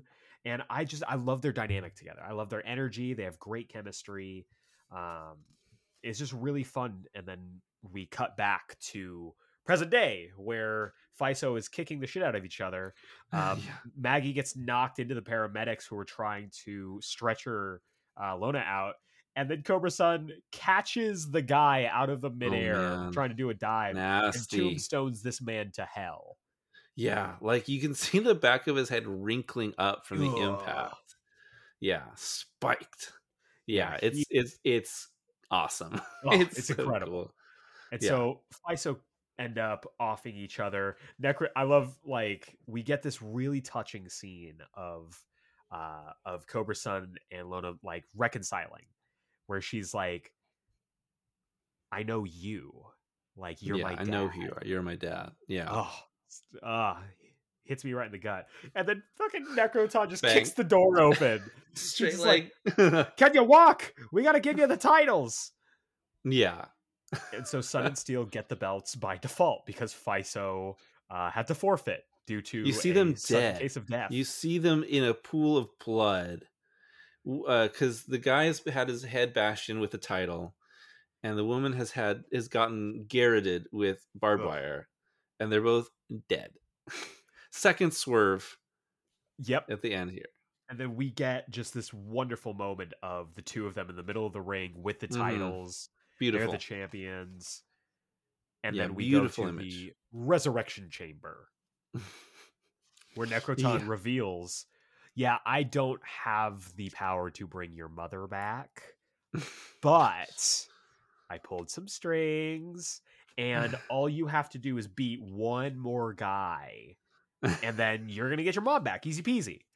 Oh, by the way, that guy, it's God. And that's interspliced with this great flashback of Cobra Sun running through this hospital. He busts through the door. He's like, I'm so sorry. Like, the match before mine went long. And then we see Lona having been just born. Right? Oh, dude. So this is when the tears started. Yep. When I first read this issue, like the day it came out, I was emotional when I read it. And I was like, wow, this is an emotional scene. This is hitting. This is really hitting hard here. And then when I read it the second time, I was starting to just be wrecked by this. This whole them going up to Heaven's Gate Pro Wrestling. Incredible. Shout out to Dragon Gate, I guess. Yeah. Come and meet your new daughter. There she is in the hospital with little Lana, and then you get this like, want to wrestle the creator of the universe? And the crowd is chanting, God, God, God, God, God. Sun and Steel. Yeah, huge. God is jacked. He is Lord Humongous. He is Lord Humongous, ruler of the wasteland, the Ayatollah of rock and rolla. I have watched the entirety of the Death Life tournament. You are most impressive. Here we are, both of you versus the one of me for the life of your mother, the fight of a millennium. God, God, God. Oh my gosh. Hello, beautiful. And then Jacob, your mask. Oh, I completely forgot. Hello, Lana. It's so nice to meet you. And God, shall we begin? God, God, God, God, God. That is a final boss moment if you've ever absolute seen final one. Boss stuff right Holy here. Holy shit. Yeah. Man, I was just like getting really emotional. I was getting really emotional the second time that I read this, and I reread it rolling into the final issue, reading it for the first time here. And let me let you know, listener, as we're recording this, I finished reading this an hour before we started recording. So I'm still very much in my feelings about this. Huge mistake. Classic mistake. Gigantic. Yeah. So we get the opening of the last chapter with God doing his best Hulk Hogan, just giving him the bum bum bum bum bum bum bum bum. When it comes crashing down and it hurts inside. But the real moment that I realized that I was not ready for this issue was the first panel, because the match is being announced by Brody Lee. Yeah, you know what that means. It's Brody Wednesday. Lee. You know what that means. He's in heaven. He gets to call wrestling, and everything's okay. And I was already emotional. I read that. I was like, I'm not ready. Yeah, I am not ready for this. Beautiful little tribute, and you wouldn't if you only know it if you're a fan. Yeah, right. Yeah, and it's genius, and the idea that someone that good does get to he gets to call wrestling matches forever, like it's perfect. And Necroton gets to give them a little gift by giving them new outfits, new ring gear, matching ring gear, and I didn't realize this until just when we started recording this. They're in the mom's colors. Yeah, the colors Yeah. from her ring So it's here just when she died. gosh. Oh Oh, God. jeez. Whew. Yeah. Um, And it's just it's so emotional and so powerful. And again, like we talked about, the ridiculousness of this premise. of course. And then, but just being so emotional throughout it all. And it's very shonen battle manga, where it's like, Yeah. we are going to fight God to save our mother. Yeah. Like the I'm going to fight God to save my mother, his wife. Like, Yeah. we are going to fight against God to save one person. Yeah. And I'm jealous. Cobra-san and Lana Steel Rose get to do what I've always wanted to do. fight God. You know, maybe one day you and I will get to be in the Death Life tournament. We'll make it all the way to the God stage. He gets to hit a sick Tiger Driver 98. Oh my God. as Well, well. he is. This dude's rocking. Holy shit. Oh, this is when you get to the big final boss. This is when you accidentally run into Sephiroth a little too early in Kingdom Hearts. Yeah. And you're like, wait a oh second. no. Why do I hear boss music? One Winged Angel starts playing. You're like, oh no. Wait a second. This is when you play somebody online in WWE 2K22 and they have like 3 finishers already stored up, and he just starts like knocking you around the ring. Yeah, you get Burning Hammered 3 times. You get Burning Hammered 3 times immediately. Yeah. But he hits that Tiger Driver, and then Lona saves the match. Yeah. And Oh man, go ahead. I love the Tiger Driver. It looks perfect, and you see the superimposed vision of Necroton. Tiger Driver 98. Good gods. Yeah. Oh, Necroton is the biggest mark in the multiverse. Absolutely, he is. Yeah. He is Excalibur on a cosmic level. Yeah. Yeah, knows he knows every move in the history of every move, and he's so excited, and he can go for 5 hours. Though I will say, energy. I think he might be like, I kind of, when I hear his voice, I kind of picture just a slightly raspier version of Mauro Ranallo. Yeah. Okay. Like, Steel and Sunner and Fuego. I was thinking about what was it, ECW, Joey Styles? Oh yeah. Oh my god. Yeah, embattled, disgraced former ECW commentator. Big oof. And yeah, Lana hits this sick top rope missile drop kick to the back of the head. But then she gets crucifix. Of course, bombed. God hits a crucifix bomb. Like, little obvious, don't you think? God. Little on the nose there, God. And Snapdragon hits that Omega Snapdragon. Omega Snapdragon. Yeah. But he dodges out of it. He dodges out of it, yeah. And then he does Osprey. He does an Osprey and dodges out of the But then Lona goes and hits the Cody Cutter. She does hit the Cody Cutter. I was like, is this Lethal Injection or is this Cody Cutter? Or is it? I would also accept Oz Cutter in this situation, but I'm gonna. She didn't do the taunt. Yeah, you're right. So I'm gonna claim the Cody Cutter on this one, but just purely because she didn't do like the backhand spring into the Lethal Injection. Oh, that's true. You gotta do the backhand spring. That's right. Yeah, so it's more Cody Cutter, Oz Cutter. That's for sure. Omega Osprey, Wrestle Kingdom. Heck as hell. Oof, I cannot wait. So Mr. Brody Lee and Necroton are like ready for them to hit this final move, and they Sword Sunrise. They do that power bomb. Double page spread. Oof. So great. Lariats the hell out of God. And then she's like still flying off in the distance as he's getting dropped. Some say she's still still flying to this day. But I love the onomatopoeia of it, just the sword sunrise. Mm-hmm. Like, I didn't notice it the first time, but it's so good. It's so great. Yeah. Which is the same thing that's done, when you see it in the flashback. Yep. And then God kicks out at 1. At 1. Yeah. That's a I love your finish. Can't wait to kick out of it.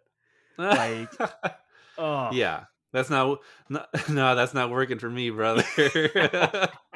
This is Omega kicking out of the double. yeah. Yeah, The BTE yeah. trigger. Yeah, kicking out one from the BTE trigger, and Yeah. onomatopoeia kick out. They go flying. Love it. I love just how And- like gangly Lona is when she's in the air. Her arms Mhm. just kind of flop around. Yeah. She's she's green, like she's new, but she's got so much talent. She's Yeah. very limmy. So yeah, It's- she it's- goes I mean, wild. It's very much an Adonis Creed situation. All the talent in the world just needs a place to focus it. There you go. Oh man, what if in Creed 3 he's fighting to resurrect his dad? Oh man, I give it to me. I'm in. And you get I'm him so and excited for Jonathan Creed 3. Majors having to tag team. Tag team boxing. Tag team boxing. It's the next I'm- hit. I'm hyped for Creed 3. I'm really hyped. I'm so excited. That trailer got me all hyped up. I Yeah. wasn't sure how it was going to go, especially since Sly has been not super kind anytime he's talked about it. But I'm hyped as fuck. Yeah, I'm excited. Nothing's ever and- going to top the hype from that Creed 2 trailer, because I still watch that at least once a week. Like, that trailer is top tier. The Creed 2 training montage. Yeah. You feel like you can bench press the world after you 100%. watch that. I feel like you can run up and fight God. Yeah. And God bleeds. Oh, They make God so bleed. good. A little bit of blood coming out. I think it's perfect that God is wearing a mask. Yeah. As in, you don't want to know the face of God. Yep. And it's Absolutely. perfect. He's feels enormous. So Just like that This double entire- page splash too. this of- entire time Ugh. I'm reading this, I'm crying. I'm crying from page 1 reading this issue. And I'm just reading this and I'm like going along and I'm like, oh my God, Tiger Driver 98. Oh my God, Snapdragon. Oh my God, Sword Sunrise. Oh, I kicked out at 1. Like, I'm crying when I'm reading this hype as hell, metal as fuck, pro wrestling battle with God. And then the double page spread and the crowd goes, "Wah!" And Necroton at the base of the page, the lava flowing behind him, these birds in the sky are maybe angels in the moon and smoke. It is the impossible has happened. Sword and Steel made God bleed. They made God bleed. Like that kind of thing. It's chills. My God. Chills. Yeah, exactly. It's Jim Ross not tired at the end of a 5-hour AEW pay-per-view, really giving it. And yeah, but then God's just like, God goes God mode. He goes greatness on a different level mode. He decides I'm done here, and he double suplexes them. And immediately when he gets them up for this, I shit you not, I I was thought like- of you. Yeah. Because he goes up and he does his finisher, the Pillars of Golgotha, which is just a 2-winged angel. Yeah. From On the each from arm. the top rope. Man. Oh, Holy shit. yeah. That's how you do it. Like, no one kicks out of the 1-winged angel. No one's going to kick out of God's 2-winged super 1-winged angel. And he destroys the And ring. Yeah. Now the ring this is is destroyed. this is the only thing that I didn't love, because I feel like you get all this hype up for Sun and Steel, and in the last 2 matches they have, they lose They both of lose. them. That's fair. That's the only thing I didn't love about it. Because if you're going to have them lose to God, they should have beaten FISO. That's fair. I think that's fair. Yeah, they could have still won the tournament and then, been like, okay, well, I Because can't we get there resurrect one. anyway. Yeah, And I get that he wanted to have that swerve, but it feels Russo-esque, where it's like we're overcomplicating getting from point A to point B here. So that's the the only thing cage I on really top of a like. cage on top of a cage. Chair shot, stroke, my world. And Guitar shot You're right. Shit. See, you got me doing it with the baby powder. with the baby. Hit my music. cut my music. Okay, now hit my music. Yeah, that's the only thing that I wish we could have. That's the only thing I would have tweaked. But of course, you're not going to beat God. Yeah. Like, it's not going to happen. So we get the streamers.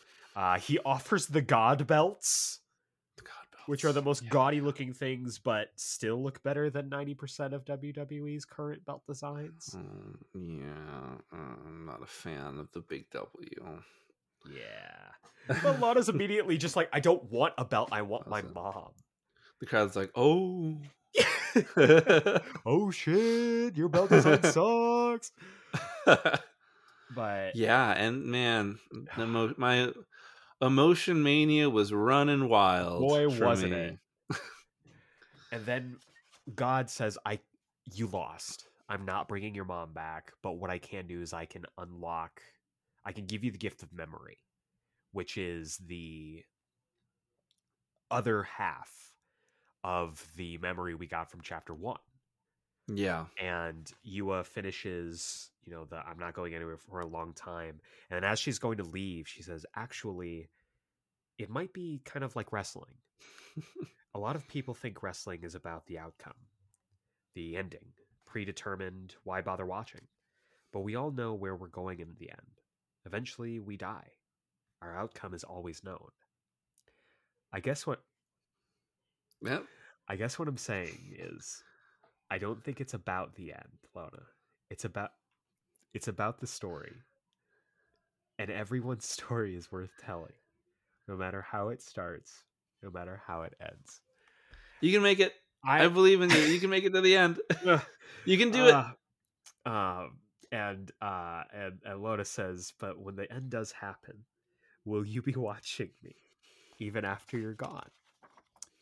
And you get the page turn as Lona and Cobra-san, as Lona and Jacob are embracing in the middle of the ring, and it pans back, and we see Yua sitting in the crowd saying, "That's my girl." Yeah. I was a mess. I am currently a mess. But when she says that line, I don't think it's about the end. It's about the story. And everyone's story is worth telling. It hit on this thing. And a lot of times when people, like when I talk to people who aren't wrestling fans, they're like, why do you like it? You already, like, it's fake, it's fixed, it's whatever. And I never know the exact way to explain to them why I love it. And this not only gave me that definitive reason why I love pro wrestling, but also why I love storytelling. And I was crying. I was crying reading that. Like, the dam broke. And I was on the verge of tears the whole time, and then I get to that specific panel, and I broke down. Well, personally, as I was already crying, I was weeping.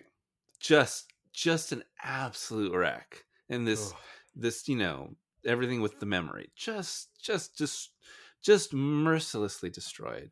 And I felt like it's a beautiful love letter to pro wrestling, right? Where everything and the beauty of that. And man, it's a beautiful reflection on parenthood. And like we were talking about, where, DWJ raising his young daughter, being the other half of the equation here with this entire story. And the idea of, she's gone, but she's still watching you, and she still loves you, and your parents still care for you. This healing of between the father and the daughter. And earlier, they're talking about like all the time that they had lost after the mom's death, and now they finally like repaired, and they don't have her back, but they have the memory of her, and they can still love her together and love each other. Yeah. Know that she's watching her. And I felt like such an idiot not thinking that Yua was going to be in the crowd until the end here. Yeah. They're in heaven, right? At a wrestling, of course promotion. she's there. Of course she's going to be there. I don't know if you recognize anyone in the crowd there at the final shot, but there's a couple people that I recognize. Name them, because I Well, thought I I can't. did, but I couldn't. Like, One in particular that. Are you a Cowboy Bebop fan? of course I am. Oh, that's definitely Spike That's Spiegel. absolutely Spike Spiegel. Yeah, so Spike Spiegel's there, which is, I guess, a bit of a spoiler for Cowboy Bebop. Whoops. Whoops. But I think there's a few people there, and I'm sure that everyone here is chosen for a reason. Right. Yeah. So there's that, and it was beautiful, and it destroyed me and it healed me at the same time. Yeah, as I'm just crying so hard at the end of this, and I'm so thankful for it too. Yeah. In that it would have been a happy ending if they got her back and then go on with their life, but it means a lot more that they don't. And I was thinking about, it's like, that's so unfair that like everyone else before them got to get their loved one resurrected, but not them. Yeah. And then I thought two things, which was, well, this is the point of the story. Right. And it wouldn't be the story without it. And two, maybe Necroton never was able to resurrect anyone at the same time. Because he does mention that there were other tournaments. He's like, oh yeah, there's other tournaments. Oh yeah, it went pretty well. Let's not talk about it. And she asks him like how many tournaments have you had, and how many people like have won? Yeah. And he just like kind of like shrugs. A few. Okay, whatever. I do love, a lot of the comic, this backstory of, oh, he was this dictator and he's evil and blah blah blah. It's like, when's the heel turn for Necroton? Totally. And there's that moment in the second to last issue where he's like, do you know how powerful I am? And he gets real big and he's like, I've crushed people like you. And then he gets back normal. He's like, oh, I'm sorry. Let's just, try to make the best of it. Yeah. And I was like, I loved him. I loved Necroton. He gives me like Disney's Hades energy. Mm-hmm. Yeah, I could definitely see that. And I really enjoyed him. He just loves pro wrestling, man. He's the second biggest pro wrestling fan in the multiverse, right after God. Right after I God. love that God is the world's biggest pro wrestling fan. Of course he loves pro wrestling. Yeah. And of course he would want to set up his own pro wrestling federation. He's just like, he hands them the belts wanting to be like, you guys want to be in my promotion? Like, we can all be champions together. It'll be fun. I'm sure he's fought so many, dead pro wrestlers over the years. And, God. I want to see that God versus Eddie Guerrero match, man. Oh my gosh. I know. Eddie's up in heaven. Yeah, he is. I love this story too, because like you touched on it, that this isn't just a story about them coming to grips with each other and them, realizing that, they can repair their own relationship. It is a story about like parenthood, and a story about family and acceptance. It's also a story about loss. And not to get especially personal, but like, I lost my grandma some years back, and she was one of the biggest supporters of mine when it came to my acting. And this last page hit me especially hard, because it was one of those moments where it's like, will you be watching me even after you're gone? And it hit me like a fucking Mack truck. And the story about accepting what is and letting go of what was, is just, it's beautiful. It is absolutely, I think, my favorite of Johnson's work so far. And it is, I'd have to tally up the votes, but for me, and spoiler for my year-end episode whenever I get that done, but it is probably my comic of the year. It's I mean, especially for you and me, the combination of pro wrestling and comic books. But I've seen people online that don't watch pro wrestling, and they're like, this is incredible. Yeah, there's so much here that it's speaking to besides this. Absolutely. the love for pro wrestling is there, and it's really fun to watch all this and go crazy for all the references and the moves and stuff like that. But the story, the action, the emotion, what it's trying to say, it's so much bigger than that. It's not exclusive. There's nothing exclusive about this. Right. You got to know pro 100%. wrestling. And it's so beautiful. And obviously, like we've said, like the experience is absolutely enhanced if you do have that pro wrestling knowledge, but you don't need it. Right. Yeah. Yeah. And like I said, I was just a wreck. I was a wreck for a while. Yeah. And afterward, still fresh for you, but afterward, throughout today, after I was done with it and the emotions had sort of subsided, I felt a little emotionally drained from the comic. Oh boy, yeah. But I also felt really good. Yeah. Also, I felt really good. It was kind of cleansing to some degree. It wasn't cheap emotions. It wasn't cheap heat that this comic had. It was really, really true. And it was really beautiful and positive. And I really appreciated that in the end, that it was able to go there and do that. And like we talked about before the podcast started, there's just stuff in this comic that personally was really emotional speaking to me. Yeah. And just having that was we talked about scheduling this episode before this comic came out. I was like, I'm not ready, dude. Like, I'm not ready for this issue. We've been talking all week. Like, I'm not ready for the. I want to read you, listener, one of the messages that Matt sent to me because we're messaging back and forth, and he goes, after reading it, he goes, I'm a fucking wreck, dude. And I'm like, I haven't read it yet. He goes, no joke, cry through the whole thing. Ending made me weep. And I'm like, holy shit, man, I'm not ready. And he responds, yeah, you're not. Like, yeah. And he was right. I was not.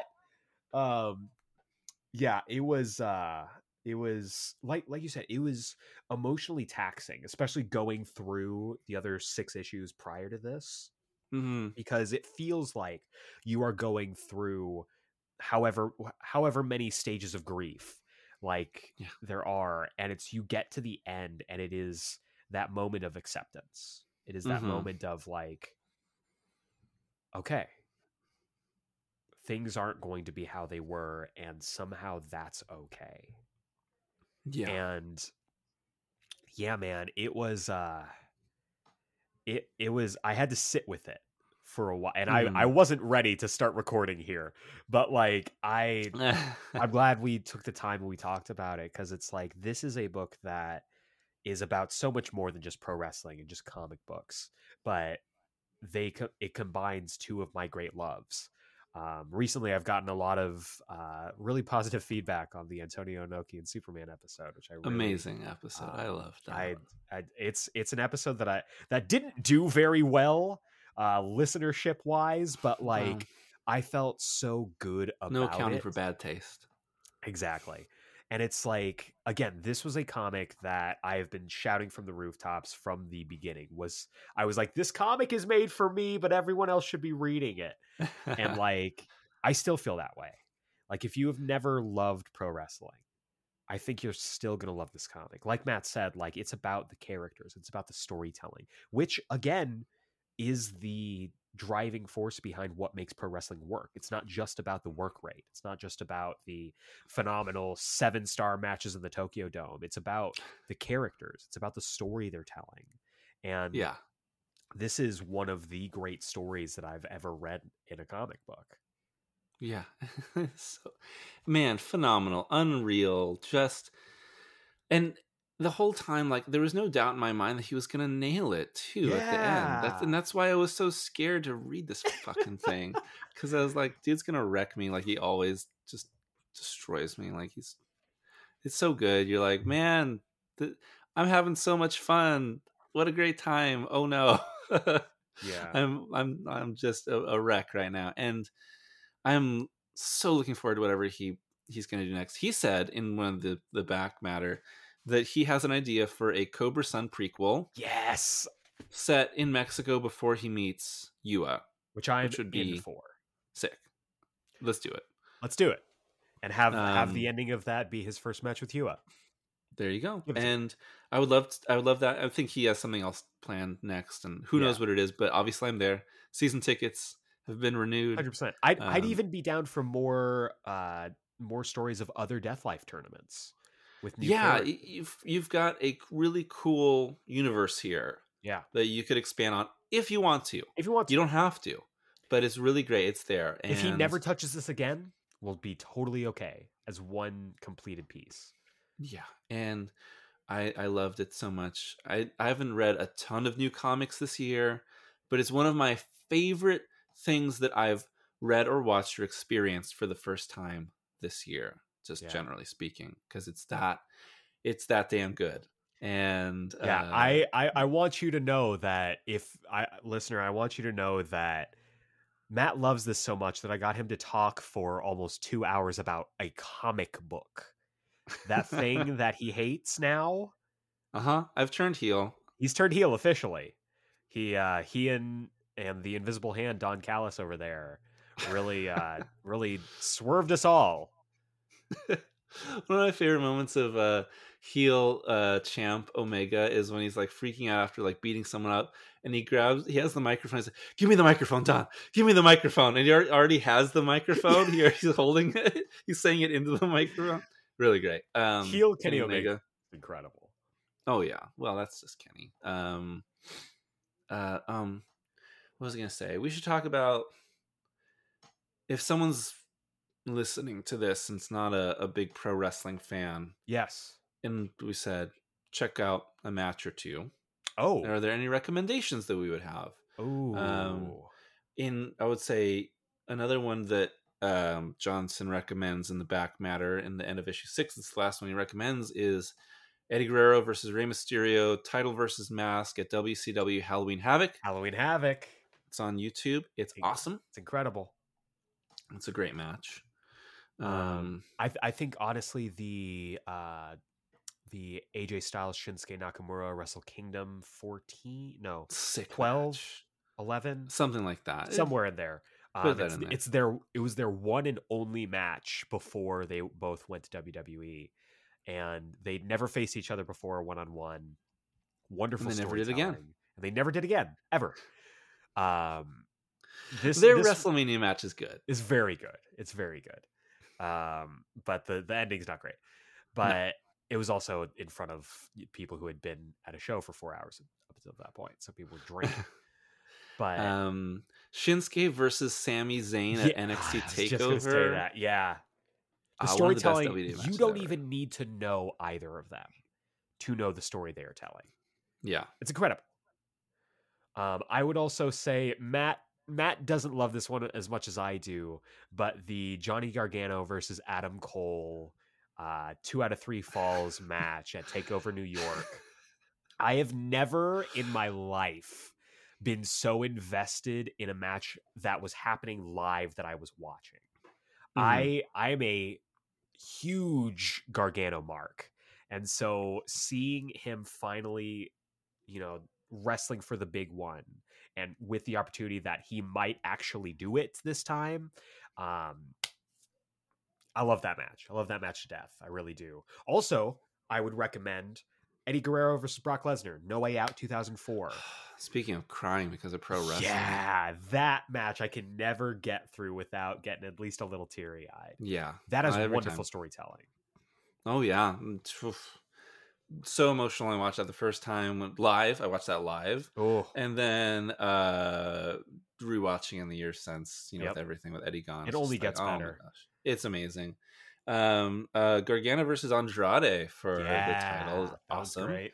Oh man, when Andrade double stomps Gargano in the outside tree of woe onto the ground. Oof. What a killer spot right there.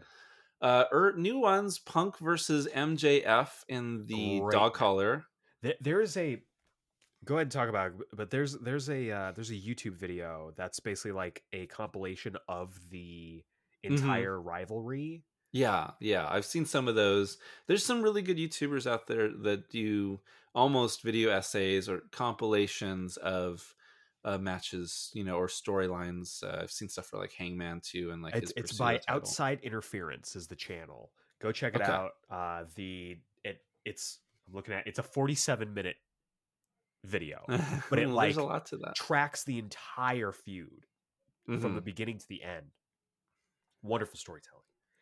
Undertaker versus Shawn Michaels, both 1 Both of and them. 2. I was at I was there WrestleMania. live at the second one in the 10th That's row, nuts. watching it, That's so cool. watching the retirement match of my favorite wrestler of all time. That's amazing. I didn't know that you were there. Yeah, it was great because it was in Phoenix, and Okay. my dad got me the ticket as my high school graduation present. And so I That's drove up fun. there by myself, had never been to the stadium before, as this little like punk ass 17-year-old kid who's just like, I just love my favorite Shawn Michaels, and I just watched him get retired. But it was an incredible show, and those two matches are incredible. Yeah. Would also recommend Hangman versus Omega. Great match. Incredible match. Oh, any Omega Okada, Yes. of course. Wa- They're watch like modern them classics. in chronological order because Mhm. you get so much out of the storytelling of each one because it builds off of the one previous to it. Yeah. Wonderful, wonderful stuff. Those are great. Oh man. I'm trying to think of what else. I mean, there's literally decades of pro wrestling. Yeah. And many, many promotions. And if you're new to pro wrestling, I think you should probably start a little bit more mainstream, right? 100%. Something that's pretty new fan, new viewer friendly. WWE, WWF is pretty easy to get into if you're just watching find a good match with them. Something that's not like too gimmicky or too like up its own butt with storytelling or like weird interference or complications. Right. You should just watch the just watch the My Way promo. Just watch the My Way promo, and that tells Watch you the everything My you Way promo. need to know about storytelling of pro wrestling. Good match. The My Way promo is still better than the match, though. Yeah, you're not wrong. But any Rock Austin match is good and is very indicative of like the time that modern Attitude Era, slightly post Yeah. Attitude Era pro wrestling. Yeah, man, there's just so much. It's hard to really. You can pretty much, dip your hand into a barrel of Kurt Angle versus Brock Lesnar and pull out a banger. Sick stuff. Yeah, honestly, Oh man, it's Gunther versus Sheamus this year. I mean, Walter versus Tyler Bate is iconic. That match needs to be framed somewhere.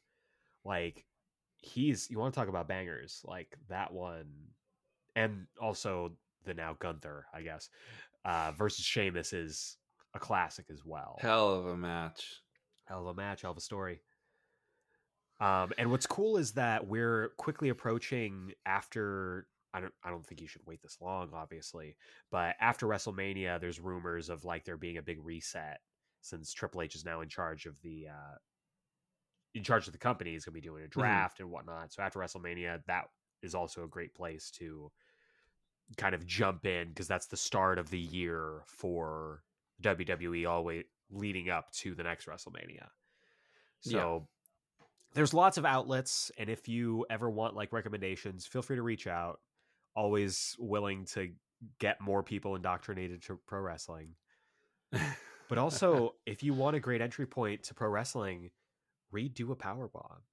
Yeah, it's perfect for that too. Yeah, genuinely. You'll be like, this is great. How do I get to watch this like live now? So as we are wrapping up here, Matt, if people want to keep up with you following this, how can they do so? How can they follow up with you? Well, you can follow me on YouTube. That's my main thing. Just search for Matt Draper. That's my channel. We're in December right now, and I'm doing a special month called December Evil. Baby! It is a... Yeah, exactly. Oh, you gotta put the baby at the end. Yeah, I'm sorry, I forgot that. And it's a month of Resident Evil videos. The first one was talking about the original Resident Evil and its remake. The second one, which came out at the time of this recording today, is about George Romero's unmade Resident Evil movie. Such a good video. Thank you. I loved going through that script, talking about the script, the history, everything around it. The next video will be about the fall of Raccoon City, talking about the overall story that goes through a lot of Resident Evil games, talking about the fears and social commentary and the ideas that run through that and why it still resonates with fans. And then one that I'm working on right now is the Resident Evil live action movie retrospective. So yes, I'm talking about every live action Resident Evil movie and the Netflix series in one video. It's going to be big. It's going to be close to 50 minutes long. Oh man. So this is one of my biggest videos ever. Yes. And I'm going to tell you right now that people are going to be mad at me because my opinion is that a lot of the Paul W.S. Anderson movies actually kind of rock. Go. I was just saying, I haven't watched those in a while, but I remember loving them when I was watching them. Mm-hmm. Back in the day, I watched the original Resident Evil, and I was like, oh, I love this. And Apocalypse, I was like, this doesn't seem very good. But I was still fairly young, and I was pretty forgiving. And then I saw Extinction, and I liked it. And then I kind of tailored off. And over the years, I kind of was like lower. I was kind of more down on those movies. Yeah. And then recent years, I rewatched a lot of them. I was like, these are fun. Yeah. And then I rewatched them all again. So this is sometimes third, fourth, fifth, 10th time I've watched some of these. It's like, these are actually pretty good. Some of them are bad. Apocalypse is not good. No. And like the final chapter I think is kind of disappointing. Yeah. I did not like Welcome to Raccoon City, which is the non-Anderson one. I thought it was actually super disappointing. Especially because it was actually adapting the games. They did Resident Evil 1 and 2 smashed together in one movie. And spoilers, neither story for those starts until halfway through the movie. And then you just run through them for 45 minutes together at the same time. Yeah, I feel like the closer you get to actually adapting the story of the games, the less good the adaptations have been. I still really enjoyed the original Resident Evil. Yeah. I think it's fun. And I think that Afterlife and Retribution are sick. I really like them. Like, you go in, you're like, give me big maximalist, like crazy action cinema. With some wild stories and effects and slow motion and stuff. And you're like, let's go for it. And I loved it. If you're just don't think about them as adaptations. After Apocalypse, there's no more adapting going on here. Yep. Perfect. I really enjoyed that. So I'm working on that now. And then I haven't started the fifth and final video. But the plan is to talk about Resident Evil 2 and the remake. Nice. So, hell yeah. Yeah. So you've got not just one, but two fully themed months going on as you were listening to this. So indie and the opposite of indie. As mainstream as it gets. Oh yeah. Give me those views. But I've said it before and I'll say it every single time that Matt comes on, like genuinely one of the best channels on YouTube. Thank you. Whether it's comics or not. Whether he talks about comics or he doesn't, and this one he never doesn't. has been. It never will be again. Enjoy the podcast appearance. You are now the exclusive channel for Matt Dre for comic book content. This is your Piper in Portland. This is the only time you're a face. Yeah. This is your Bret Hart in Canada. You're a heel everywhere else, but you're a face here. MJF in New Jersey. Yes, MJF in New Jersey and Long Island. You will always be welcome here. Yeah. But yeah, honestly, Matt's channel is incredible. The work that he's been putting in, especially this year, has been really exciting to see. He's been experimenting with a lot of stuff, and I think it's been all home runs. So I am really excited about December Evil. It's a mouthful. It is, but I think rightfully so. You want to get people on board real quickly. You make a title that, takes a little bit for you to say, and it's already got you locked in by the time you're done saying it. Commit to saying this themed month. And I've loved being on the podcast, and you've been rocking it this year. I've loved so much. You talked about the Antonio Inoki Death of Superman episode. I loved it. You did an amazing job. Thank you so much. And you're talking about views or listens, downloads, whatever. And look, it was such a specific topic. It was, but personally incredibly speaking, so. I have done extremely specific topics too, or melding of topics. It's a hard sell. Absolutely. But it can be so personal and interesting and unique, and that it came directly from your brain alone was the thing that could only make this. And your talent was the only thing that could bring it to life. And you kicked ass in that episode. I loved it. Thanks, man. If you're listening to this episode and you haven't listened to that, and comic books and pro wrestling, either or both together, interest you, check it out, because I really, really love that. Like you said, he only says this stuff on the podcast. If you catch him on Twitter or anywhere else, he's gonna talk shit about me until the day ends. So I will take all the compliments from Matt Draper I can get. Any final thoughts on Do a Powerbomb and anything else you want to get off your chest here? Well, hold on. Let me think for a second. Let me get you another muffin. Tony's sitting right next to you. Crack open this other lime spindrift. Your Tony is wide-eyed looking at me. Like, he's gonna hand me the title, and that picture of him handing the title to him. Yeah, be like, oh God, what have I done? So good.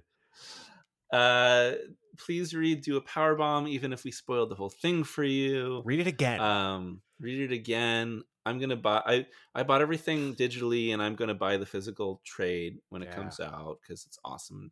Love his art, and I love the physically having a copy of it.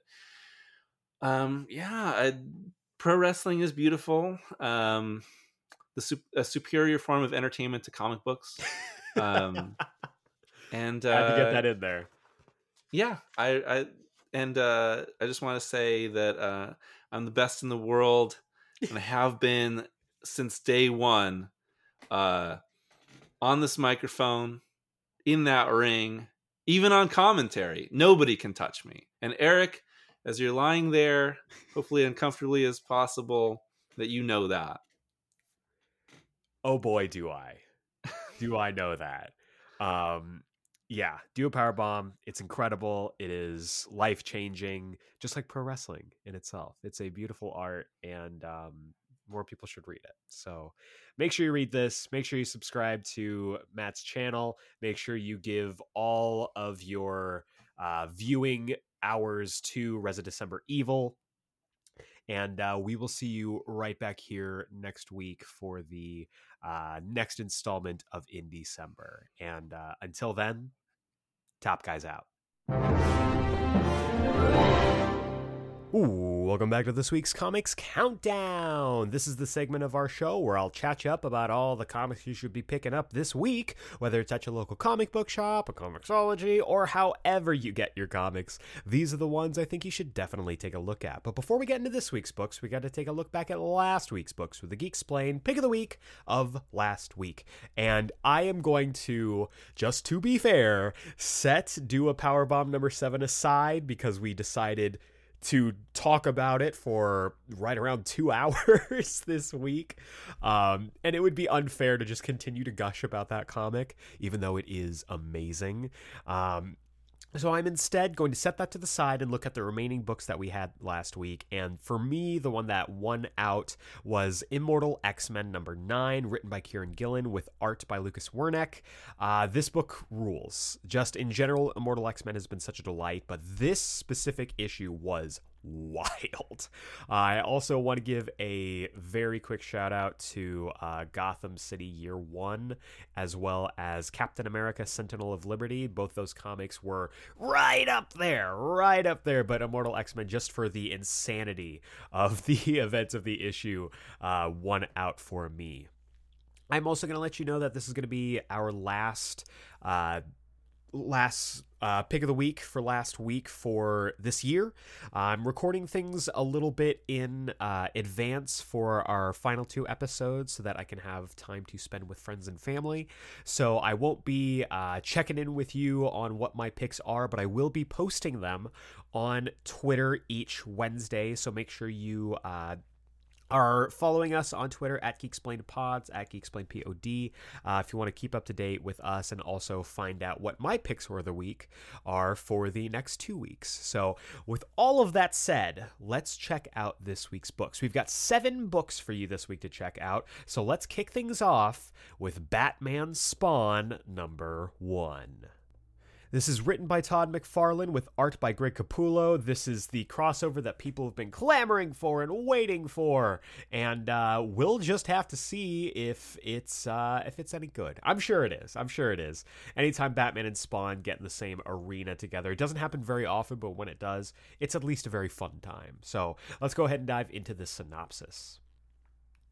2 dark heroes, cursed by tragedy, find their paths crossing again, but not by choice. What sinister foe is at work pitting the Dark Knight against the Hellspawn?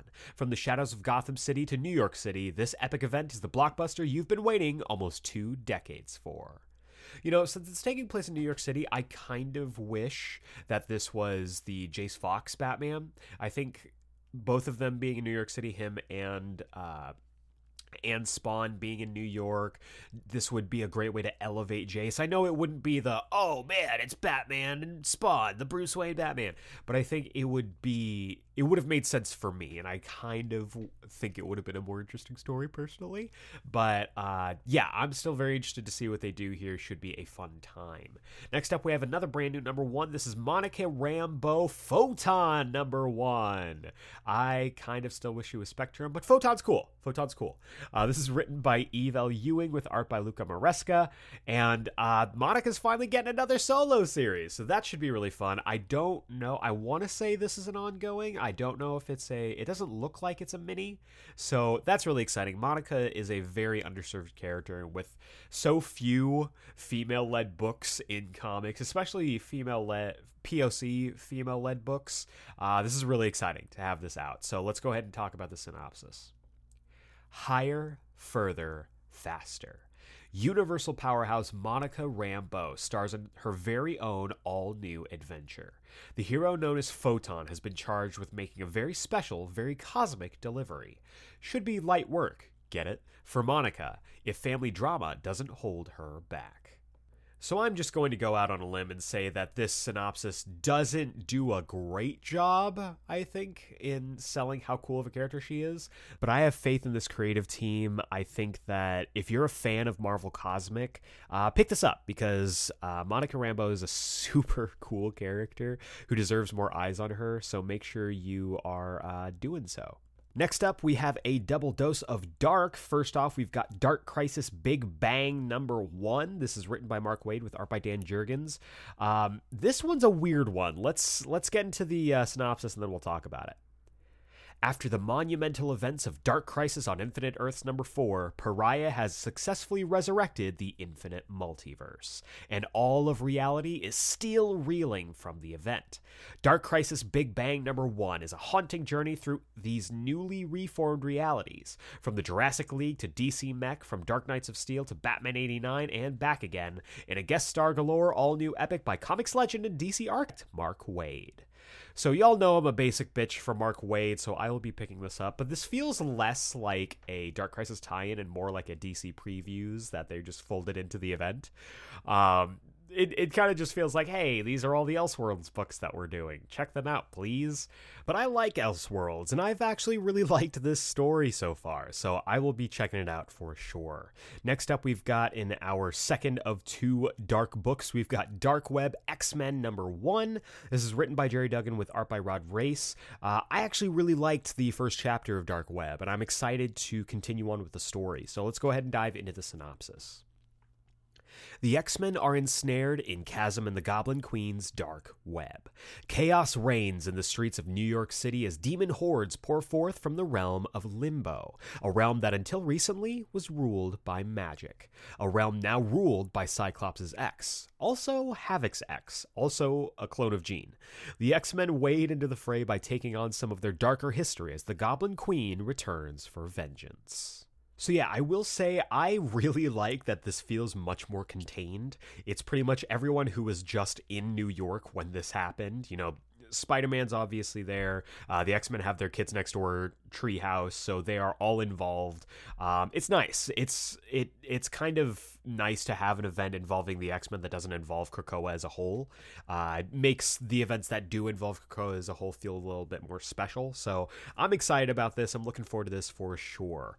Next up, we have what I thought was an issue that didn't exist, but it does, because Superman Son of Kal-El number 18 is next on the list.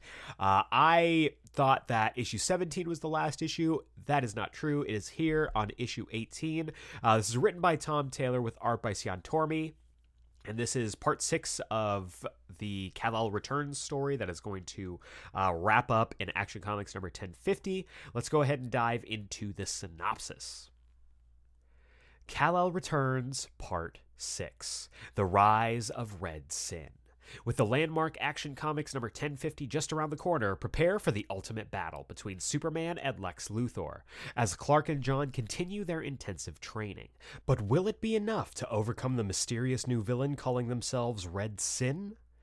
So yeah, look, for all of its faults, and it's not a perfect book, Superman Son of Kal-El has been a great story for John. I think him stepping in and tackling a lot of the more social side of Superman that doesn't always get the spotlight with the character, especially in his modern comics, was good. Was a good idea. The execution wasn't always perfect, but I loved some of the stories that were in this book. I'm sad to see it go, but I'm excited for its evolution into the Adventures of Superman book next month. So pick this up if you're enjoying Kal-El Returns, and I will see you back here for Action Comics number 1049 and 1050. Next up, we've got The Amazing Spider-Man number 15. This is written by Zeb Wells with art by Ed McGuinness. This is interesting, right? Because this is obviously part of Dark Web, but I feel like this kind of confirms my suspicions after reading that first chapter that Dark Web is a Spider-Man event that just happens to have X-Men tie-ins. Because Dark Web is taking place in Amazing Spider-Man, I think, 15 through 17.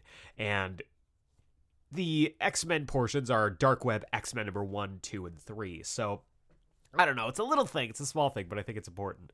But again, I'm excited to check this out. I thought the first chapter of Dark Web was really strong, and I'm excited to just get more of my boy Ben. But we'll see exactly what Chasm's got in store, because I have a feeling this isn't going to focus on him that much. Let's go ahead and dive into the synopsis. Spider-Man versus Venom. Nuff said? What is Chasm's plan, and why is Venom helping him?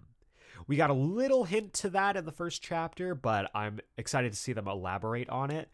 This is going to be a fun event. I have a feeling this is going to be really, really fun and a great way to cap off 2022. But the big book of the week, the book I think you should absolutely be picking up, is Danger Street number 1. This is written by Tom King with art by Jorge Fornes, and this is their latest 12-issue maxi series, a book that we've been waiting on for a very long time. This got announced very early, I believe, this year, and has been delayed at least once or twice. So I'm excited. Let's go ahead and dive into the synopsis.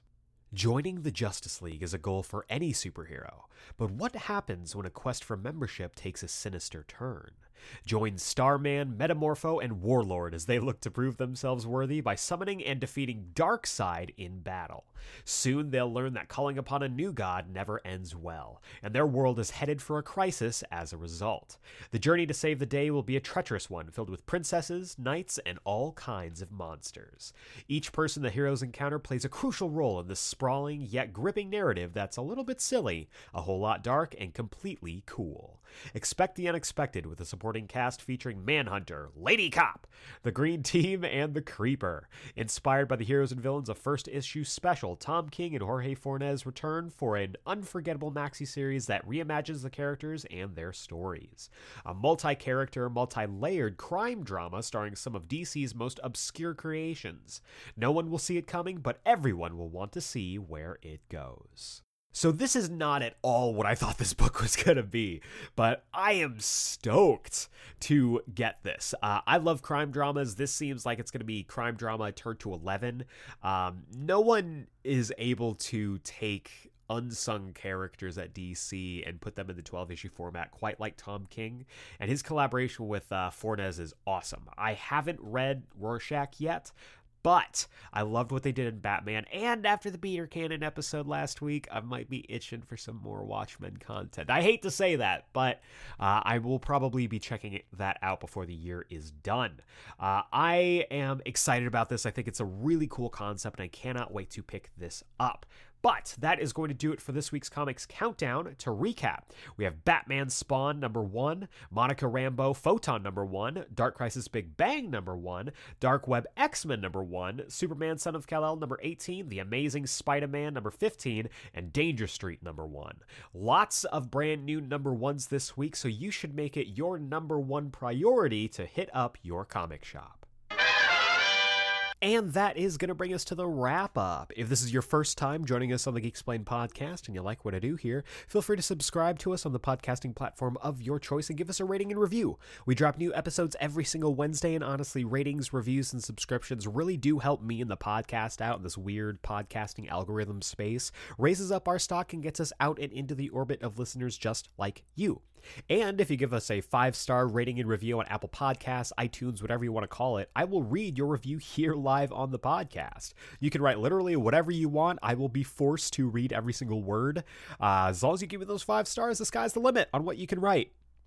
And you'll be able to join the likes of our Red 13, including Seafar ND, Joshua Panels to Pixels, Matt Draper, Burrito Man 88, Doug from For Every Kind of Geek, Don Swanson, That Guy Brian, Mouth Dork, Dallas Meeks, Amazing Spider Fan, Alok and AZ, Sass, and Jedi Jesse 20. I want to say a huge thank you to these fine folks for their reviews, and I cannot wait to hear yours. Give me some reviews. I want to finish off this year by reading at least one more review. I would absolutely love that. Please send in your reviews. I love to read them. Also, if you want to be part of our Geeksplained mailbag, send your emails to geeksplained@gmail.com, put Geeksplained mailbag or just mailbag in the subject header, and I will read it here on the Wednesday show. If you want to keep up to date with the podcast, participate in polls that decide future episodes, or maybe you just want to shoot the shit with me on the latest geeky news, feel free to follow us on Instagram and Twitter for as long as Twitter stays active, at GeekSplainedPod. That's at GeekSplainedPod. And yeah, that's where you can follow up with us. That's where I'll be doing announcements and all that stuff. So if you are a fan of the podcast, if you're a fan of me, feel free to follow us there. And finally, every single Friday is the Geeksplained Book Club, where I, alongside my amazing friends, Malcolm Russell Nelson and Jacob Brown, are going through every single issue of every single volume of Ultimate Spider-Man. Last week, we saw the demise of the Ultimate Universe as everything died in the lead up to Secret Wars. This week, Miles Morales finds himself in a brave new world as we cover the first 5 issues of 2016's Spider-Man. Just Spider-Man. It's when Miles Morales was Spider-Man, Peter Parker was Amazing Spider-Man. It was a whole thing. Very excited to talk about this. I don't really remember this period of time for Miles as a character, so I'm very excited to revisit it alongside Malcolm and Jacob. Make sure you tune in this Friday for that, for the Geeksplained Book Club. Spidey Fridays are a real thing, so be there or be square, not a circle. I want to say a huge thank you to Matt Draper for coming on the show once again. He's a recurring guest at this point, but it's always great to talk to him about wrestling, about comics, and in this episode, you got both.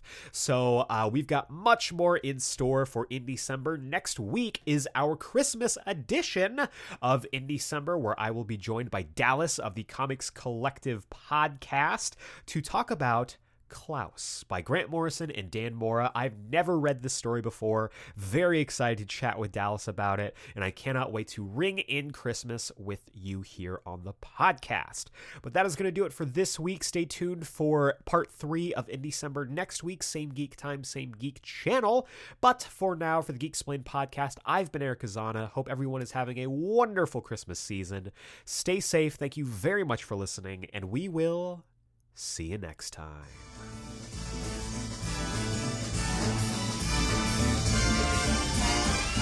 It's the most wonderful time of the year,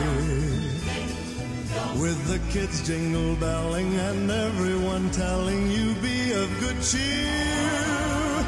It's the most wonderful time of the year. It's the happiest season of all. with those holiday greetings and gay happy meetings when friends come to call. It's the happiest season of all. There'll be parties for hosting, marshmallows for toasting, and caroling out in the snow. There'll be scary ghost stories and tales of the glories of Christmases long, long ago. It's the most wonderful time of the year. There'll be much mistletoeing and hearts will be glowing when loved ones are near. It's the most wonderful time of the year.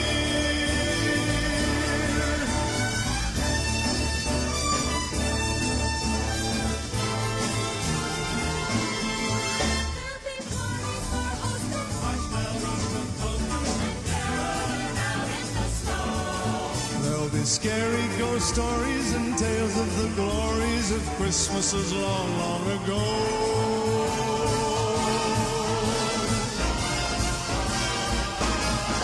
It's the most wonderful time of the year. There'll be much mistletoeing and hearts will be glowing when loved ones are near. It's the most wonderful time. Yes, the most wonderful time. Oh, the most wonderful time of the year.